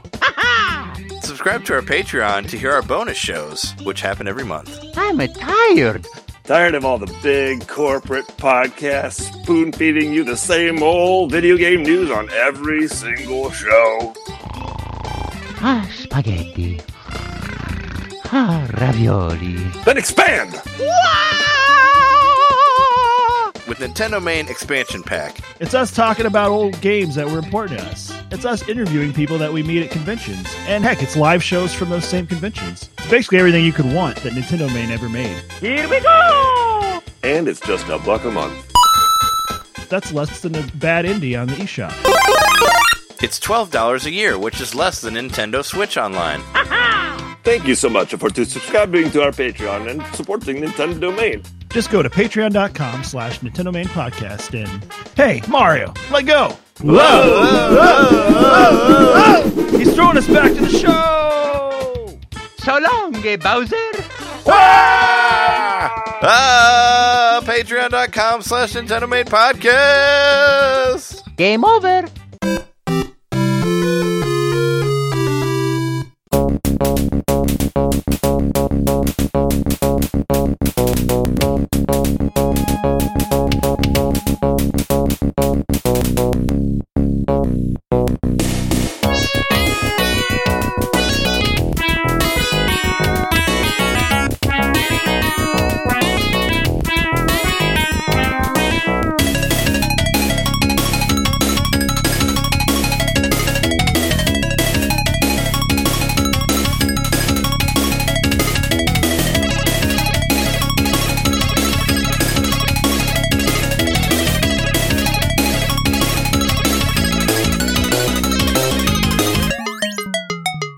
Hey, happy birthday to the Nintendo Switch. It is entering its 4th year right now. And I thought it'd be fun to just like talk about what we, our experiences with the Switch and what we've seen so far. I kind of just threw together like a little list, and I see John did some mad notes on his. So Yeah. I think we'll start with him. But yeah, I was just thinking like, what has gone right and wrong with the Switch? What are games that we still need on the system, which I put Metroid in parentheses because I keep forgetting, like, it's almost like that series doesn't exist anymore because it's been so long since I've seen it. It's like, it was on the like 3DS somewhat recently. yeah, it had Federation Force, but nobody really played that except for me. So it's like an official one. It's been so long. But yeah, and of course, like we'll talk about like Switch Online, like what's come of that. But yeah, entering the 4th year of the Switch, and I guess you could say like I guess this kind of goes with like games that are still in there. But what do we need to help it stand strong against all of these new systems that are actually going to be coming out fairly soon or coming out this year? Seems to really care that much about it. Yeah. So I mean, I haven't really heard much about it, but. I don't know. Well, everybody's kind of like hesitant to announce prices. Like that's a thing right now. Well, they're kind of waiting for each other, right? Uh-huh. And then now with like, of course, current climate of the world, like, yeah, manufacturing costs is going to be a big part of it. Yeah. Yeah. That's a whole other thing. But yeah, talk to us about your 3 years of the Switch, John. How do you feel with your wonderful little hybrid system? Sure. Well, maybe I could do my top 5 first. How about that? Sure. So my top 5, number 5. So this is the first 3 years best games I think so far. Top 5. Number 5 is My Friend Pedro. Oh, made it to the top I really 5. thought about that position because I had a couple others. I was like, I don't know, My Friend Pedro. But this one, I just had so much fun. It was so much value for it's a short game. I think I beat it in just over 5 hours. But I did go back and play it a bunch. Every once in a while, I'll just jump on and do 2 or 3 levels here and there. And it's just so fluid and fast paced and really, really fun. Now you played it too. We talked about that before. Yeah. Number 4, The Messenger. What more can we say about that game? It was our game of the year in 2017. Yeah. It was our game of the year. Yeah. And the only reason that, I put it at number 4 because the other 3 had such crazy replayability for me. Where The Messenger is it's a finite story or action platform game, but yeah, I think it's just such a fantastic game. Number 4, The Messenger. Number 3, Rocket League. So that game, last I checked, I think I was at 520 hours in that game. Definitely the best bang for my buck. For $15, I got like 525 hours out of it so far. I keep playing. I haven't played it in about 2 months, but that's mostly because of another game on the list. Number 2, I put Zelda Breath of the Wild. Yeah, number 2? Number 2. I put it at number 2. Oh, I think I know what your number 1 is then. You know what my number 1 is then? Yeah. Number 1 is Mario Maker 2. Yeah, that's the one that you're still playing. So it's still playing. Still coming too. And that's kind of why you bought a Switch, right? Really? That's one of the reasons. Yeah, I had wanted to play Mario Maker for a long time, and I watched hours and hours of it on YouTube, but I never had a Wii U. I guess you could say that this was my most anticipated game on the Switch, and it has delivered for me because I'm playing it at even a faster pace than Rocket League. I've already crossed 400 hours. Last time I looked was a couple months ago. I might be at 430 around now. Yeah, and number 1 because of the replayability factor. The multiplayer has got its hooks in me. I play it, a couple times a week. So yeah, that's my top 5. Yeah, no, I mean it's we've seen, and I think when you bought the Switch originally, Super Mario Maker 2 was not even announced yet. No, it wasn't. Yeah, but we kind of knew it was good. Well, we thought it was going to be like a version of the first one, but it was nice that it got its own version. For sure, it had its own unique version. Even though I kind of missed some of the stuff from the first one that didn't make it over, like Amiibo Sport. But yeah, no, you got your Switch. What? It was 2018, like summer 2018. I know I got mine in 2017. I thought it was in No, 2017. you did. So later in the year. Yeah, just later in the year. I don't think I got it until August. Oh, that wasn't even that long after launch, relatively speaking. Yeah, I thought you got it fairly 5 close months, to the front. So far, as far as like what the Switch has done right and wrong, I think a lot of ours are going to kind of overlap on this type of thing. But yeah, what were you going to say? I think right, is obviously the main pitch of the system, the handheld console concept. It's really taken off. I'd play it 100%. Well, not 100%. 95% console, but a lot of people do it differently. So much to the point that they actually released the handheld only version. Yeah. But you were playing it only handheld for the longest time, right? Yeah, but handheld, I was playing but with the console. I had my Tri-1. Yeah, handheld, but with controller and all that. It was like handheld, but Yeah. with a holder, so it was kind of like it was its own TV. But you weren't like holding it. He wasn't like holding it in his hands. You were holding the Pro Controller and like Yeah. having it on. Right. Yeah. Using the Try one. The design of the Switch, I think it's the nicest looking system that Nintendo has made. Yeah, it looks like the most mature system. It looks like any other tech product. It looks sleek. But it still So- looks very Nintendo. Yeah, very much Nintendo. Even though the eShop still does not have music, which is so weirdly on Nintendo. But It's very weird. Wrong. The number one for me would be the multiplayer. I think it's the laggy internet, on a lot of games. Oddly, first party Nintendo games. Mario Maker and Smash. I haven't played Smash in a while. I've heard it got better. But I mean, so you put like so many hours into Rocket League though, and Rocket League was never laggy for you because it was third party. Like, how was the internet on that game? You spent a lot of hours on it. Some here and there, but it's definitely not as noticeable as Mario Maker. That might just be due to the style of game. I don't know. And I haven't played it as much since I got my LAN adapter, so I guess I can't honestly say. Yeah, I don't know. Yeah, because I mean, because you put so many hours into Rocket League, and it is all like playing people online. So it obviously must not The way have it been also as handles bad. lag is it tends to do like not so much stopping and starting, but it'll like kind of slow you down or fast forward you.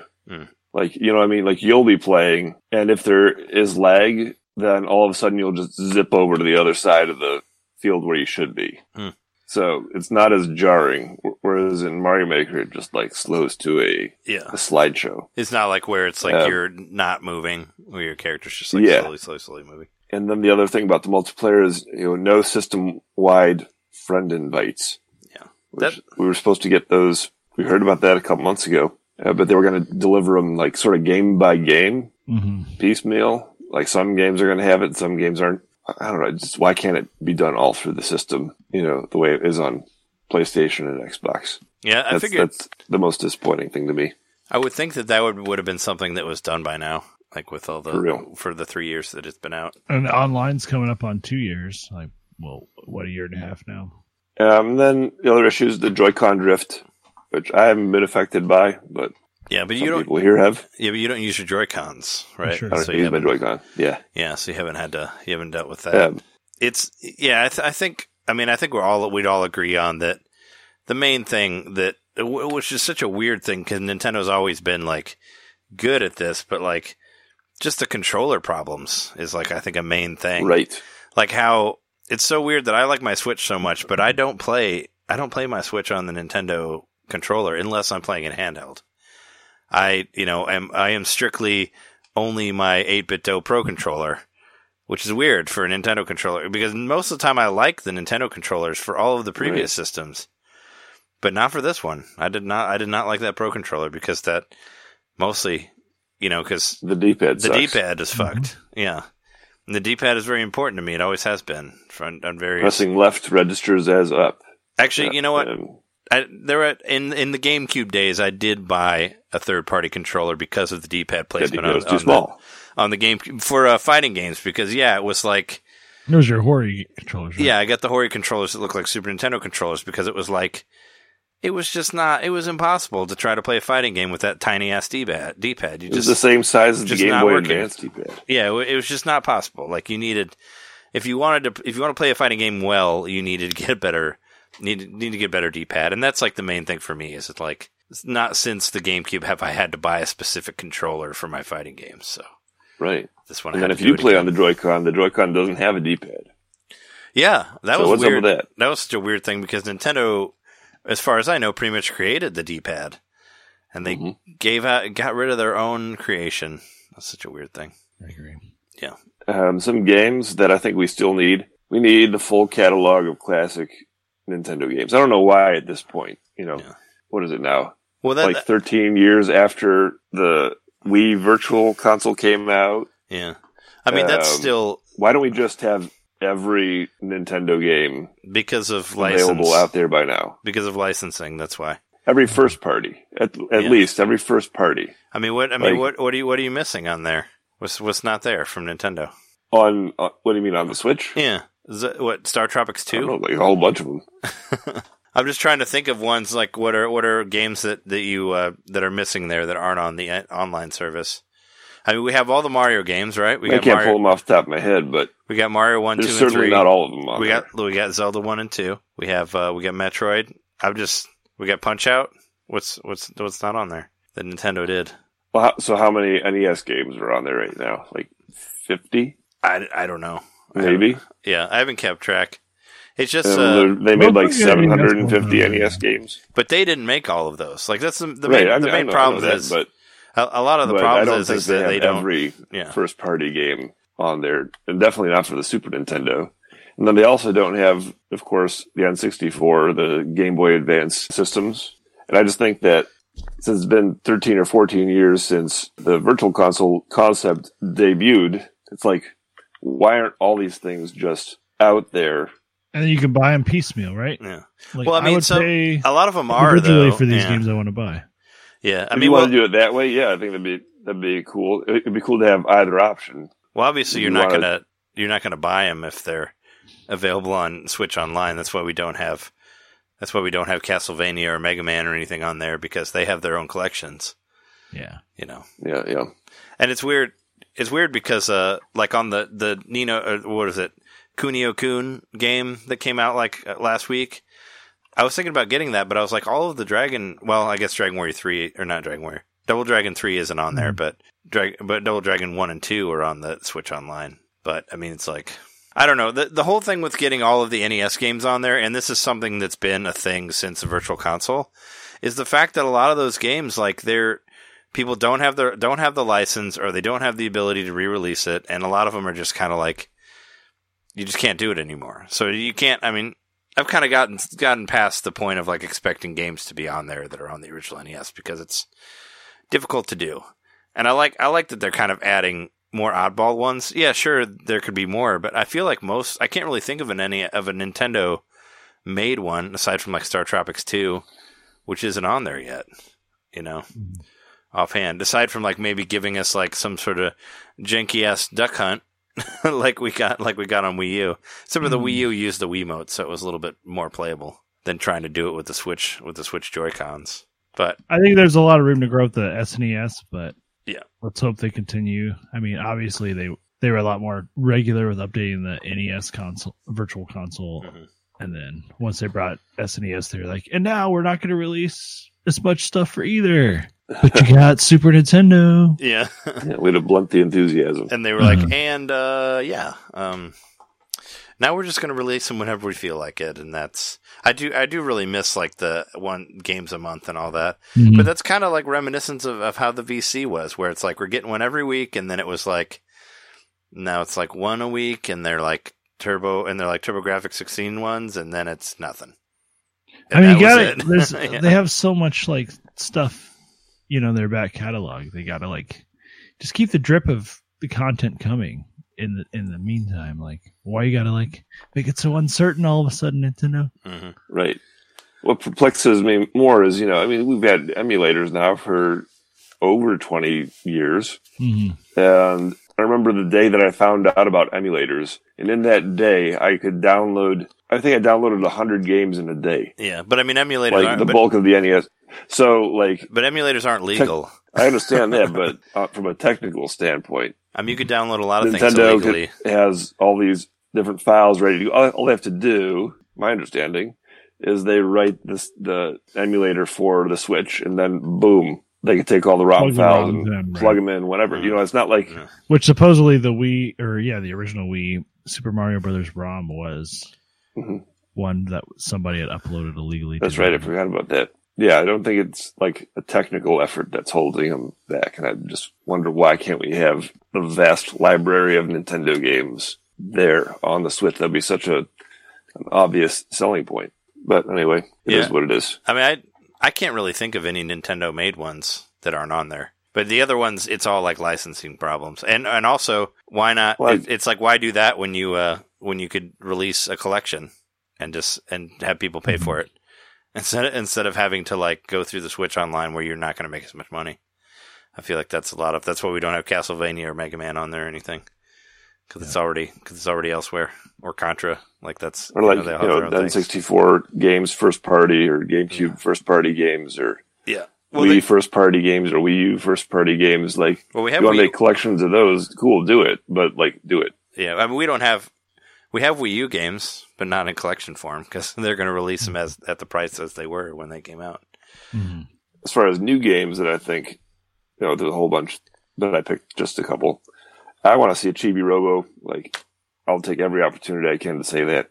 A new Chibi Robo game in the style of the GameCube original. Yeah. I mean, well, I get that too. I mean, I was a huge pusher of Chibi Robo when it came out. I even did a review of it, which I played on a I don't know. I did one of our episodes. It's on there. I don't remember which one it was, but I did post my Chibi Robo review that I did for my other show, Negative World, that I had when podcasts were barely even a thing. But yeah, no, I've been a huge pusher of that, and I'd love to see any sort of Chibi Robo thing that isn't Ziplash on the Switch. I'm with you on that. Even like Park Patrol or something, or even like a remake of, even if they just remade the GameCube one and put it on Switch, I'd get it.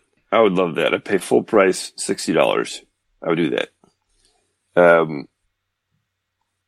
I feel like that's one that's like, to me, that was a Zelda game, but in the style of like a cute, wacky, Japanese sense of humor style game. Yeah. And I enjoyed it. Tony Hawk, we hear that might be coming. That'd be really cool. Well, I've been itching to play some Tony Hawk. At this point, I would take any sort of Pro Skater type game on there. I really think the Tony Hawk one is far off. Like, if I was betting, I wouldn't bet on it happening, but you never know. But that doesn't mean that it has to be Tony Hawk. It could be, somebody could just make a fucking skating game.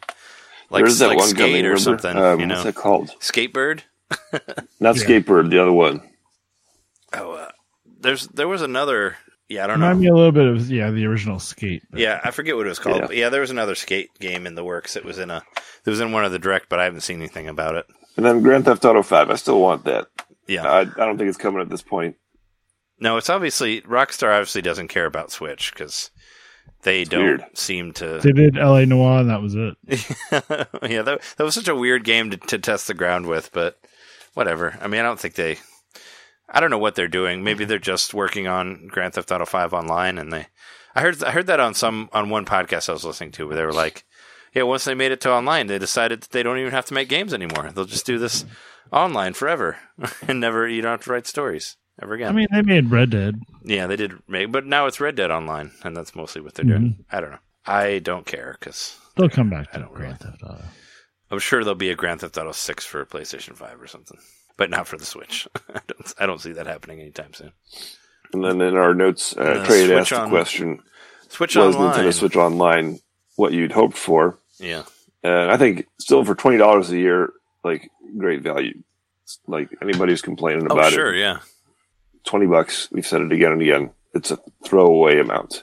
No big deal. And you get a lot. I would pay more for a full catalog of classic Nintendo games and standard modern network features. Yeah, I think the main thing is modern network features or a better online system, because I don't play online as much as you do, John, but I felt like it was what I did play of Mario Maker 2 and Smash Brothers still leaves a lot to be desired in that area. Mm-hmm. So it's like, yeah, maybe if they had to like move it up to 30, but we actually got something from it, I would pay for it. But I don't know if that's going to happen. Maybe, I mean, it might have something to do with it needing to be like an actual plug-in, and it being, I don't know. I feel like it should be better than it is, for sure. But I don't want to end on a down note. Yeah. I love the Switch. It's a great system. If you don't have one, go buy one. These are just nitpicky stuff that we do because we love the system. We're not trying to. That's right. Well, yeah, and we want to be realistic. Not trying to super downplay it, Well, all right. Not all roses with the Switch, but it's still a great system. Well, we'll let you go. John needs to bounce out. I gotta head off early. But I wanted to just talk to him really quick about the Switch birthday, and of course we'll be back next week to talk about whatever else. So see you later. See you, John. All right, man. Take care. Peace. Good night. So I kind of talked about some of the stuff in what John was saying, because I feel like a lot of our stuff is going to overlap here I think about so what as we well. think about the Switch. Like for sure, the whole like Joy-Con drift thing, I feel like is pretty much unacceptable. I mean, I've been feeling it, especially like even today. Yeah, well, you've when been I was feeling it playing now. Dragon Yeah, Quest 2 on the Switch on the bus. yeah, Like, trying to. it kept like doing the thing where the character would just walk up, Yeah, and I'd have to disconnect and reconnect the Joy-Con to get it to stop. That was the quick way I figured out to fix it. yeah. Still though, that sucks. But it happened at least like 10 times. And even if you just use the joypad, it still does it, like Yeah. the D-pad. You would think with all of the different versions of the Joy-Cons that they've made and with the Switch Lite, they would have fixed the problem, but it seems to be that it's still the same thing. So that's kind of a major issue for me. But aside for that, I mean, I love how successful the Switch has been in 3 years. It's great. For me, it's like I got all the games that I wanted on it. We finally have like a super strong RPG presence, which is big for me because that's like the games that I always wanted on every Nintendo system, and I feel like I've gotten it and then some on the Switch for sure. Like, I mean, we've gotten full. I mean, maybe we don't like we have like a ton of like Final Fantasy games on there. We have at least like I mean, I'm yeah. a RPG guy again, and Yeah. I stopped being that for quite a while. But Yeah, well, I did too Switch because there brought was me back. I did too, not because I wanted to, just because there was a huge lack of turn-based RPGs for a time there, for that very dark time where it was like, I don't know, where people thought that Japanese gaming wasn't cool anymore, but now it's come back, thankfully. But yeah, we have 4 Dragon Quests on there, 3 of them being original NES Dragon Quests, but remade, but still, you know what I mean? And plus we have like all of the Final Fantasies, minus the 3 that I really like, but, but still have a good amount of them on there. I just like that there's big representation on that. And we got all the big guns. We got a full-on Mortal Kombat game on there. That was a big deal. Stuff like that. Then we have the spin-offs, the Dragon Quest spin-offs, like Dragon Quest Builders. Like that was a big thing. Or like Doom and like Doom 1, 2, and 3 on there. That was a big thing, I think. So this, you get some of the old Street Fighters on there. These are always kind of games that I look for in every system when I want to get one. It's like, well, does it have like a good fighting game, RPGs? Like, do we have like, Doom, whatever. So they won in all those different ways. And it's cool that like something like Witcher 3 like made it to the Switch, something that everybody thought just was undoable, like made it to the system. I mean, I remember that being a big thing, like early on, like, and CD Projekt Red says it'd be pretty much impossible. Yeah, and then they did it. And once they realized that everybody wanted it on there, and I'm sure they sold a lot of copies of it, especially with the Netflix show. I think pushed a lot of it too. And I watched. I forgot to mention this last week when we were talking about it, but I watched a comparison video like between like the Switch and PS4 and stuff like that. And you know what? There's really not that much of a difference.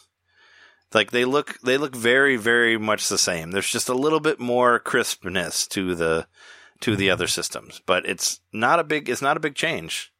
You mean with the latest update? No, I just looked in general. This was from when it first launched. Like watching that compared to like a PS4 Pro. And from what I can tell is the textures were crisper. Like that was the main thing that I noticed between the two of them.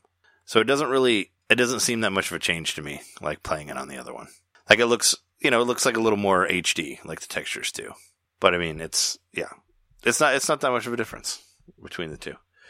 But I mean, it's great design. Like I agree with John said on that. Like I love I think the main thing that really made it for everyone was the fact that it was like portable and you could play it at home, but you could take it with you.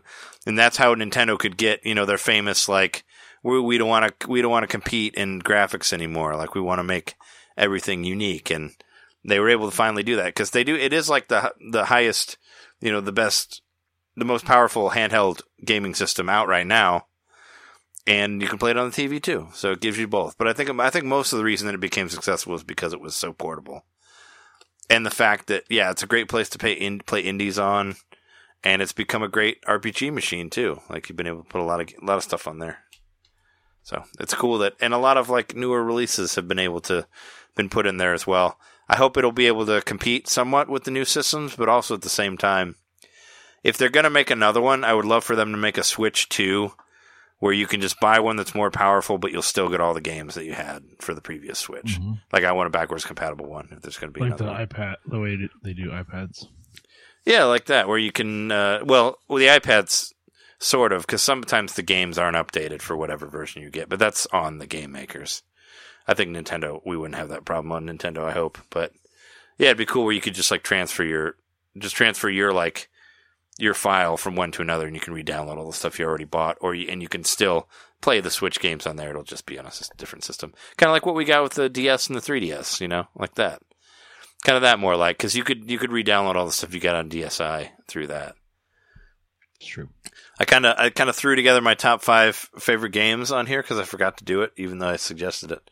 But this Our lists are very similar. I will say that. This mine's kind of it can be interchanged.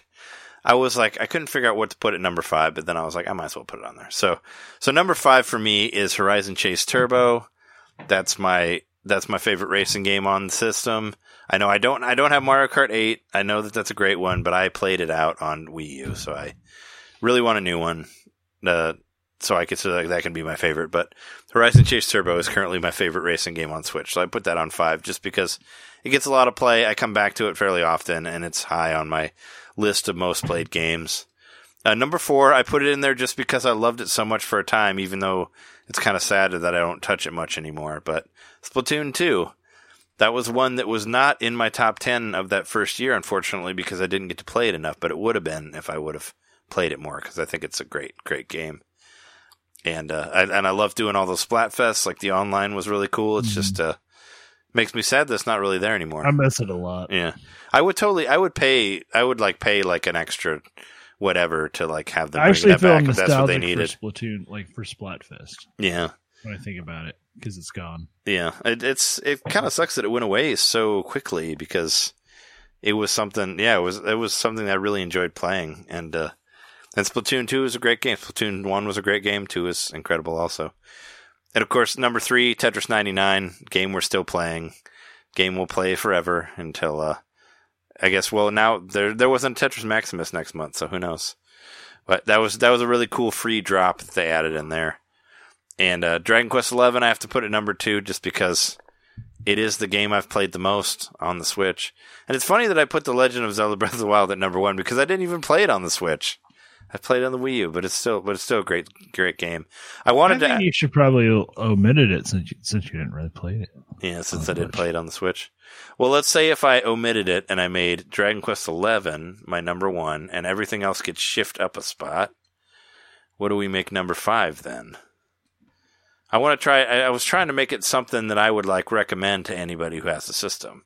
Like when anybody who ever gets a Switch, I recommend them the 8-hour Dragon Quest XI demo because it's free and there's a lot of fucking time in there for you to figure out whether you like the game or not. But also the game is phenomenal. So anybody who likes RPGs, I'm like, I point them straight to that. I'm like, hey, get this game. I guess, what else would I put under there? I guess, well, one of my first favorites was Doom, but I don't know if that'd be like my top 5 like of all time. I don't know. That's a hard. What about Ease? You liked Ease a lot, or I did like Ease a lot. That was another one of my. I was trying to think of something that was maybe more, I don't know, that I come to more often. Because Ease was great as a single player game. My top 5 most played ones as of the playtime are Dragon Quest XI, Super Mario Maker 2, Splatoon 2, Ease 8, and Tetris 99. That's my top 5. I guess I really like Smash. I like Mario Odyssey. I just don't return to Mario Odyssey. And Smash I don't really play that much anymore. Yeah, let's put the Ease 8 on there as number 5. Why not?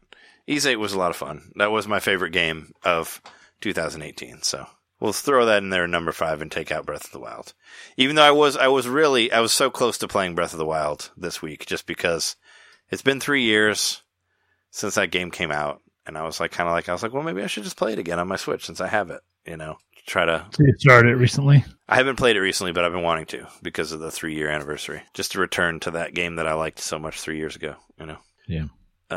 Games that we need. The main one I said earlier, Metroid. It feels like it's so weird that Metroid is just a game that's not in my mind, even though it's like one of my favorite franchises ever. It's just so in the distance, You've learned over time to accept that you just have to wait for some things. That's true. Yeah. Well, it's like if imagine if you had played every Dragon Quest like when they came out, and you've played all of them, and now you played through 12, like you have to wait longer for 13. You have to wait for a while. It's not going to come out like next year or anything, But it's kind of like that same thing. If you haven't played them yet, and they're not just like you're not playing through them for the first time, you have to wait for things. But it's and I was thinking about this when I was playing the Final Fantasy VII demo today, because I did say on Twitter that I thought that Metroid Prime 4 was going to come out before Final Fantasy VII, and here I am playing the Final Fantasy demo with no sight of Metroid Prime 4 whatsoever, aside from a fucking logo, Yeah, so it's like, oh, man, they did it. It's like coming out in like a month now. The Final Fantasy VII one is. They actually beat it. They made it out before Metroid Prime. I thought that they would. And that was Metroid Prime 4 logo was so long ago that it was in my Jeremy's Retro Revival intro that I made. Oh yeah, it was. That's true. It was that far again. Yeah, that goes way back, 2017. Yeah, I feel the same way. I mean, Switch Online, it's great value for $20. I feel the same way on that. As far as like having like all the games, I know that's like next to impossible, but I like buying them piecemeal. I mean, I'm obviously not against it because I just bought the Mega Man Zero collection, so I had no problem just like doing that. And of course, I own like the Mega Man X collection and I own the Castlevania collection and the fucking Contra collection, so I'm not adverse to that. And of course the collection of Mana, which I've barely played. So I'm sure you have that one by now, right? I do. It's still sealed. Yeah, like my UMD. Yeah, I mean a lot of the stuff that John said I talked on. It would be nice if the online was better, but that's for the $20 for the free games and stuff like that. I think it's fine. I guess what's really going to test out the online for me is Animal Crossing, because that's going to be a big component of that. So hopefully it works out. Is there anything else that I missed that you want to say on that? Not a whole lot. I mean, I would say about my top 5. Go for it. It's very similar. I wanted to put Splatoon 2 at number 5, and I debated it for a long time, but I had to put Mario Odyssey at number 5 because I love Mario games, and I thought it was like a really, really great Mario game. Like, not quite Mario Galaxy level, but still pretty damn good for what it was. Mm-hmm.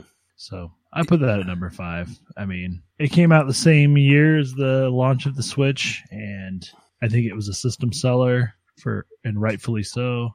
And it didn't pale in comparison.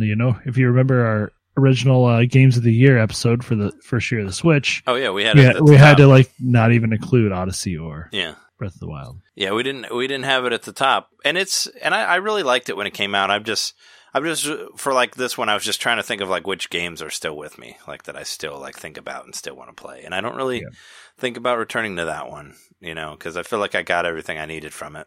It's not really still in my mind, so that's why I didn't include it, and I didn't put 125 hours into it like that other one. Well, I really like Splatoon 2 was there, but I guess because they haven't been supporting Splatoon 2, that's why I bumped it down. Yeah. Because Splatoon 2 anymore is like, it's been over a year since I've really played it because of their not supporting Splatfest anymore. But at number 4, Tetris 99. Yeah. So not a whole lot different, as I was going to say from this point onward. Tetris 99, love it. You and I have played it a lot together. We've actually figured out ways to match up online together. Pick it apart and figure out that we were in the same matches later, so that was cool. Tetris 99, like probably if not for the virtual console stuff, it's the number one reason to have, in a way, for sure. Number 3, Dragon Quest 11. Yeah. Oh, I know what number 2 is then. You do. Yeah. I forgot about that one. It's Vardu Stally. Damn, you're good. Yeah. It's definitely Vardu Stally. Stardew Valley was a very special game to me, and I've talked about it on old episodes. You dig it up, you'll find it. Like, it's a game that I literally took across the country with me, and during my travels, like, I never really got homesick because, in a way, I had like a version of home in my like Stardew Valley. Oh yeah, it came with me, so it was very comforting to travel with Stardew Valley. And I don't know if I've phrased it that way before, but I've sort of kind of come to realize that. Oh yeah, you had your farm with you. You could just keep like doing my gardening every day and selling my crops and building on the farm and adding sprinklers and stuff. So Stardew Valley, wow.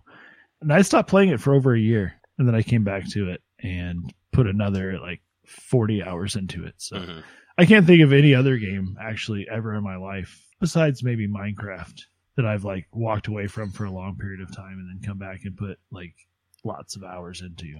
But I did it with Stardew.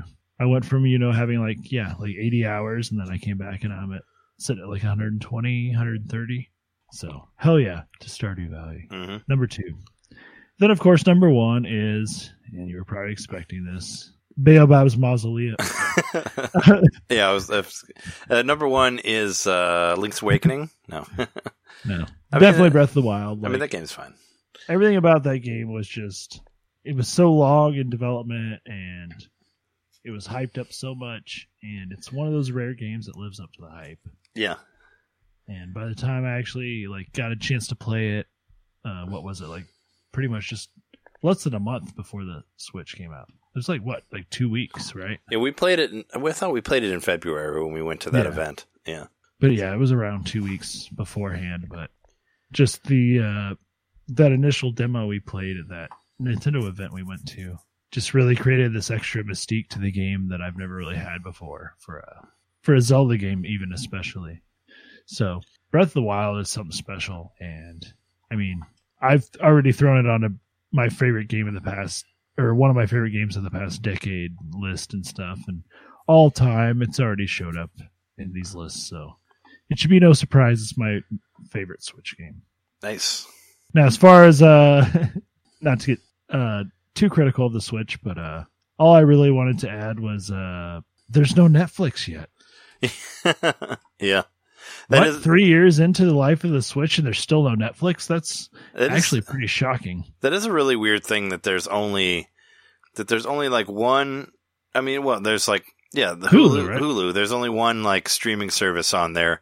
And I think that Hulu's only on there because Hulu really pushed to be on there. It wasn't like Nintendo asked them to be on there. And it's also really weird, when we're talking about the online service and the loss of the virtual console and all that. If you look at the Switch versus the Wii U, it's really weird because there's a lot more games on the Wii U in virtual console form than on the Switch. Because we have that had the 64 virtual console and of course the Wii virtual console on there, which was a crazy thing. And a DS virtual console even, which that was wow, okay. And not to mention the Game Boy Advance virtual console, the Super Nintendo, the NES, all of that other stuff that was on there, which the Wii. And right, I did definitely want to mention that's something that's missing that I wish we had. Yeah, which is Game Boy Advance. Game Boy Advance games, yeah. Which we have of course DC as well, or DS as well, because it's already got a huge screen on it.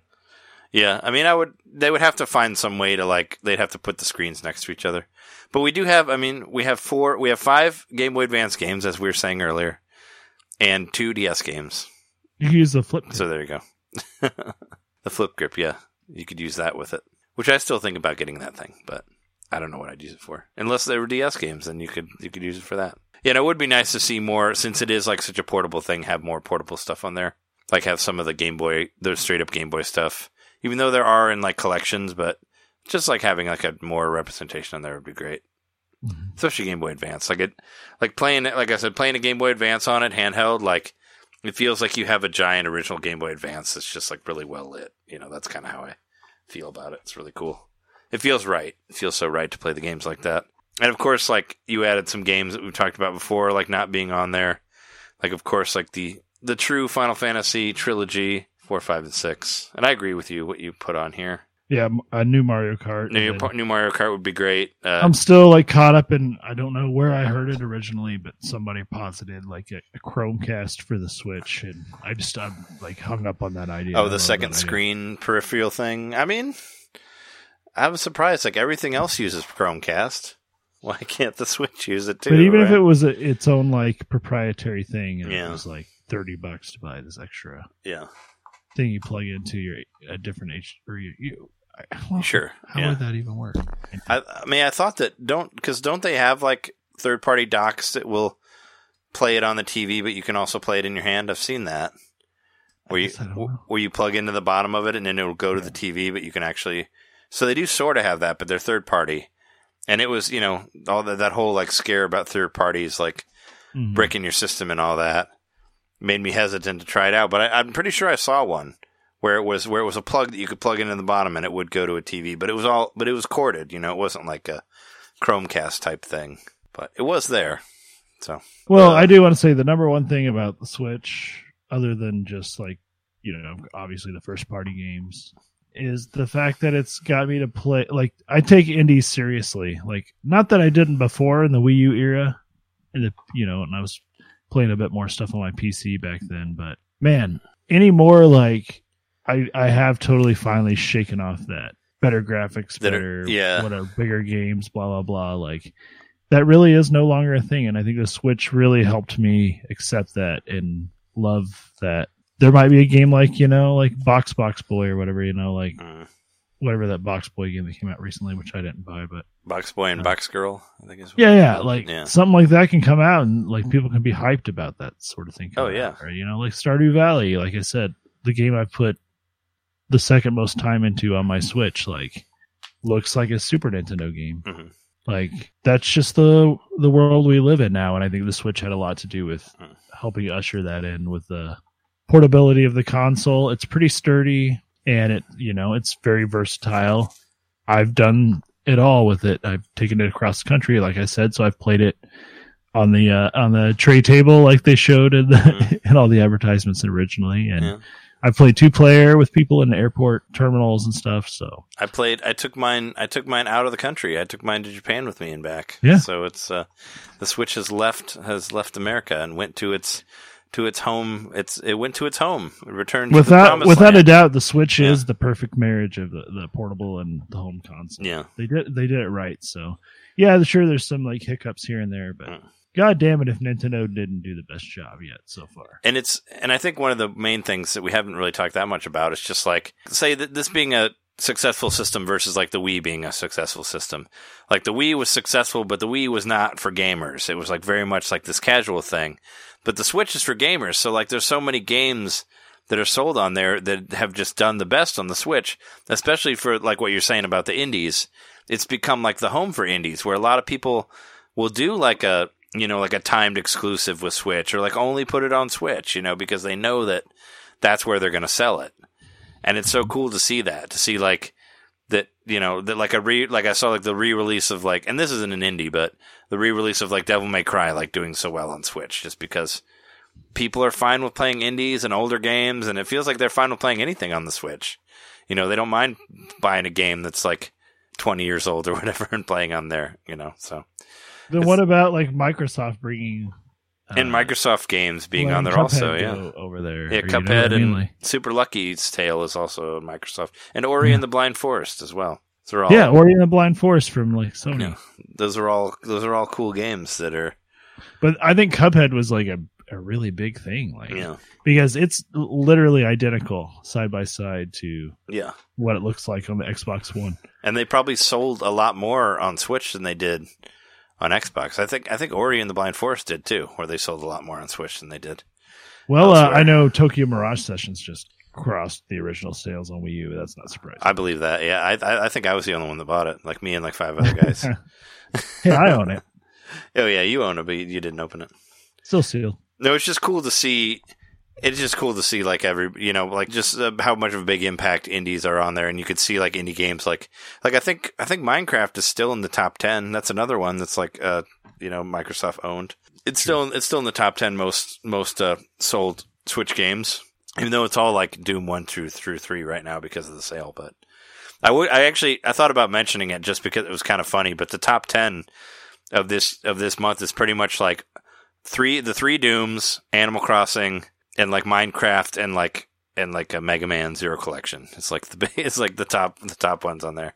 Which I thought was such a cool like mix of stuff that's up there, But of course, anything that goes on sale, It was basically like Doom 1 and 2, Animal Crossing, and then like Doom 3 were like the top like 4. And Animal Crossing isn't even out yet, and it's like number 1 already, which is crazy. But yeah, no, I think we covered enough of the birthday of the Switch. I just want to talk about a couple more things, and then we will be out of here. we haven't mentioned our releases yet. I just want to talk real quick about what came out. Metro 2033 and Last Light Redux came out on Saturday over the weekend. That's a first-person shooter game. They're both like $25, fairly cheap. I was actually interested in looking into those. Murder by Numbers comes out this week. It's 10% off right now. I'm really interested in this game. Yeah, that's the one that's like it's like Picross meets Phoenix Wright. This is kind of what they're going for that. Yeah, and it's like I think it's $15 regularly, but it's 15% off, so it's like $13 right now or something like that. It's not that big of a sale, but 13, 15. But it's doing one of those those release sales. And that Ibn Ob game, I remember talking about that before on this show. It's like a 2-player co-op type game that looks interesting. It's a 2D thing. I remember mentioning that. Pokemon Mystery Dungeon comes out on the 6th. That's this week also. Apparently, DuckTales returned to the Wii U. That one's kind of crazy that it was weird, gone and now it's back. So I know you had regrets about not getting it, but apparently now you can get it on your Wii U. So now suddenly I don't want it as bad. Yeah, I don't know if it's like going to be $5 still, but there you go. Also, we talked about the system update because it saved your G-Bro. Oh my gosh. Yeah, Luigi's Mansion 3 has some new multiplayer maps. There's some more Mario Kart 2 multiplayer. I don't play that game, so I guess Luigi's Mansion 3 is supposed to have some new single player stuff too. Oh, okay. Yeah, I need to get back on that. I've still been stuck in this Dragon Quest XI thing, but it's like single player mode of the tower. Yeah, I keep calling it Tower of Terror, but sure. Know what I mean. Yeah. We do the different levels. Yeah. I want to get back on that soon. Hopefully, if I can. Yeah, I'm sure I can get to playing it this week. There's some deals that I wanted to mention earlier when I was talking about the Mega Man collections. There's a big Mega Man sale going on right now. Both of the X collections are on sale. Both of the Legacy collections are on sale. Mega Man 11 is on sale. So basically everything other than the Zero collection is on sale right now on the eShop. So if anybody's looking for that, the X collection is half off. I know the Mega Man Legacy Collection 1 is $9.99 and 2 is $9.99 as well. So, and I think I know like 11 is half off, so I think it's like 15 because it's normally 30. So I thought about maybe even trying 11 just because, it's so cheap. But if I get any of them, I think I'll probably get X2, like the second X collection. Because that has that really bad 3D one that was on PlayStation that I kind of just want to play and see how bad it is. But also Bulletstorm, which was a game that I looked at before when it came out, is half off. It's only $15, and this is the Duke edition, so Duke Nukem's in there for reasons. I don't know why he's in there, but you can play as him if you're looking for an all-out, like, kill everything first-person shooter, which, I like those types, so it kind of intrigued me. I was thinking about I was like on the fence of maybe getting Mega Man X2 and Bulletstorm. I just didn't get around to it yet. But they're on sale till next week. They're on sale till the 9th and the 11th. So 9th for the Mega Man sale and 11th for the Bulletstorm sale. Also, I guess Target has 25% off of their games. But you have to go to, obviously you can't buy them online. You have to go to the store and get them. I don't know, maybe if I'm in there at some point. I go shopping in Target for for groceries and stuff like that. So maybe when we're in there. I always take a walk past the Nintendo aisle. I rarely buy anything there unless it's like an amiibo and stuff like that. But I've seen Chrome so many times and I still haven't brought myself to get them because I don't know. I think I have enough Fire Emblem amiibo. I think one more thing I wanted to say. We talked about the Switch 3 years. Soundtracks. This one was a big one for me. 1980X, I guess, is getting a record release soundtrack, which is awesome because I really, really like the soundtrack for that. And stuff on that included stuff from Yuzo, who wrote the songs for the immortal Streets of Rage 2. So it's worth getting. Also, this was mentioned in one of our Patreon episodes, but Mr. Gimmick has a record also. I know that was a game that John mentioned when we were doing our one Show Me Your Game episode where we talked about random games that we liked that not enough people talk about. But yeah, Mr. Gimmick and 1980X. I wonder if you can get those digitally, because I might just get them digitally. Plus Time Spinner also, which I did buy the soundtrack for that digitally. That's on record as well, which is cool, because that had a dope soundtrack.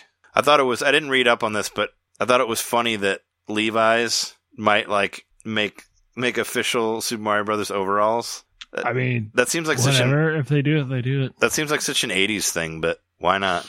It seems like something they should have done, a long ass time ago if they were ever going to do it. Yeah, well, Doug Bowser, he dropped a video of it on Twitter, So I April guess 1st. so. It must be a real thing. Yeah, it's like a 4-second video of just showing Levi's and Super Mario Brothers and a giant coin. So if that's what it takes to get people to buy Levi's again, yeah, maybe. Maybe yeah. they're looking for gold coins instead of gold dust. Yeah. But aside from that, I think I'm good for this episode. Is there anything that you want to say that we missed by chance? Nope. Okay. I do want to say, speaking of anniversaries, aside from the Switch anniversary, our Patreon is actually a year old. We became 1 year old this week. I think it was March 3rd was when we started the Patreon last year. And I just want to say thank you for all of the people who have given to the Patreon. We've actually done a lot better than I thought we would. I actually really thought that nobody would give us anything, but we've actually some people that I know and some people that I don't know have thrown us a little bit, and I appreciate that. And I wanted to let everybody know who's on the Patreon that I went through and I organized everything now to where if you want to find any of our bonus tracks or our bonus stuff, all you need to do is type in EXP, and that will pull all of them up on your podcast listener of choice. So I wanted to make it much easier for people to find our bonus shows, and I counted them. There are 14 bonus shows total. There are 12 official expansion pack episodes and 2 extras. There's the Tony Hawk Radio expansion pack and our drunk practice for the live show that we did at that PopCon. So those are 2 extra bonuses. So we have 14 episodes on there that you can listen to right now. And don't forget, we have interviews with the guy who played Johnny Cage from the Mortal Kombat game. We have interviews with Tim Kitzrow from NBA Jam. We have an interview with Chris Kohler, who wrote the book about Final Fantasy V. Like, we have all that stuff on our Patreon. Like, created drama on Twitter.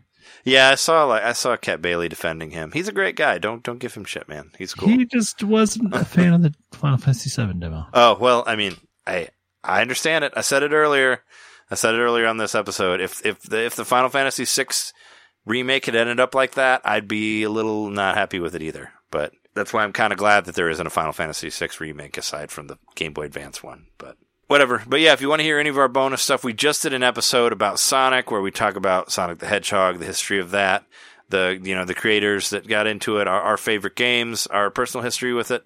That's our last one that we did. So yeah, you can check that out at patreon.com/Nintendo Main Podcast. And all you have to do is give us $1 and you have access to all that stuff. Plus you'll get a feed where this and our sister show Drunk Monday are together as one thing, so you can listen to both of them. And of course, you won't have to listen to that wonderful commercial that we've made that I'm sure you've heard so many times. You can cut that out if you're on and it's at a higher bit rate also on the Patreon feed. So check that out. And yeah, this has been our episode.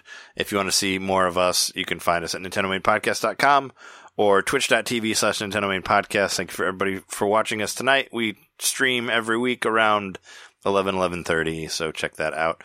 Also, youtube.com/NintendoMainPodcast. You can find all of our old retro revival stuff, and hopefully we'll add some more stuff to that soon. I'm not sure what the last thing was that I put up there, but yeah, hopefully we will add something to it in the near future. But yeah, we have been your hosts. I'm Trey Johnson. I'm Jerry Mikowski. And John Knitter. Thank you for everybody who listened to us, and happy birthday, Nintendo. Go out and have some champagne for your Nintendo Switch. Happy birthday as for long the as Switch. each year for you is 7 years. Yeah. Just, drink that. I know it's only 3. It's not old enough to drink yet, but it's fine. They're like cat years or something. They age more. Anyway, thanks for listening. We'll see you next time. Bye.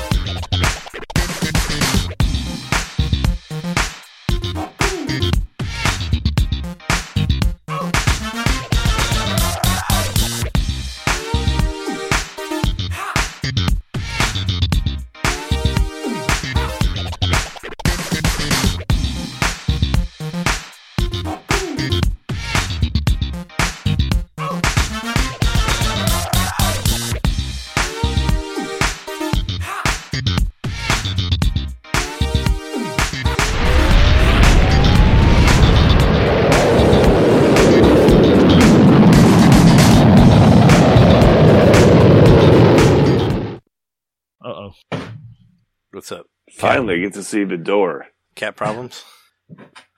Oh wait.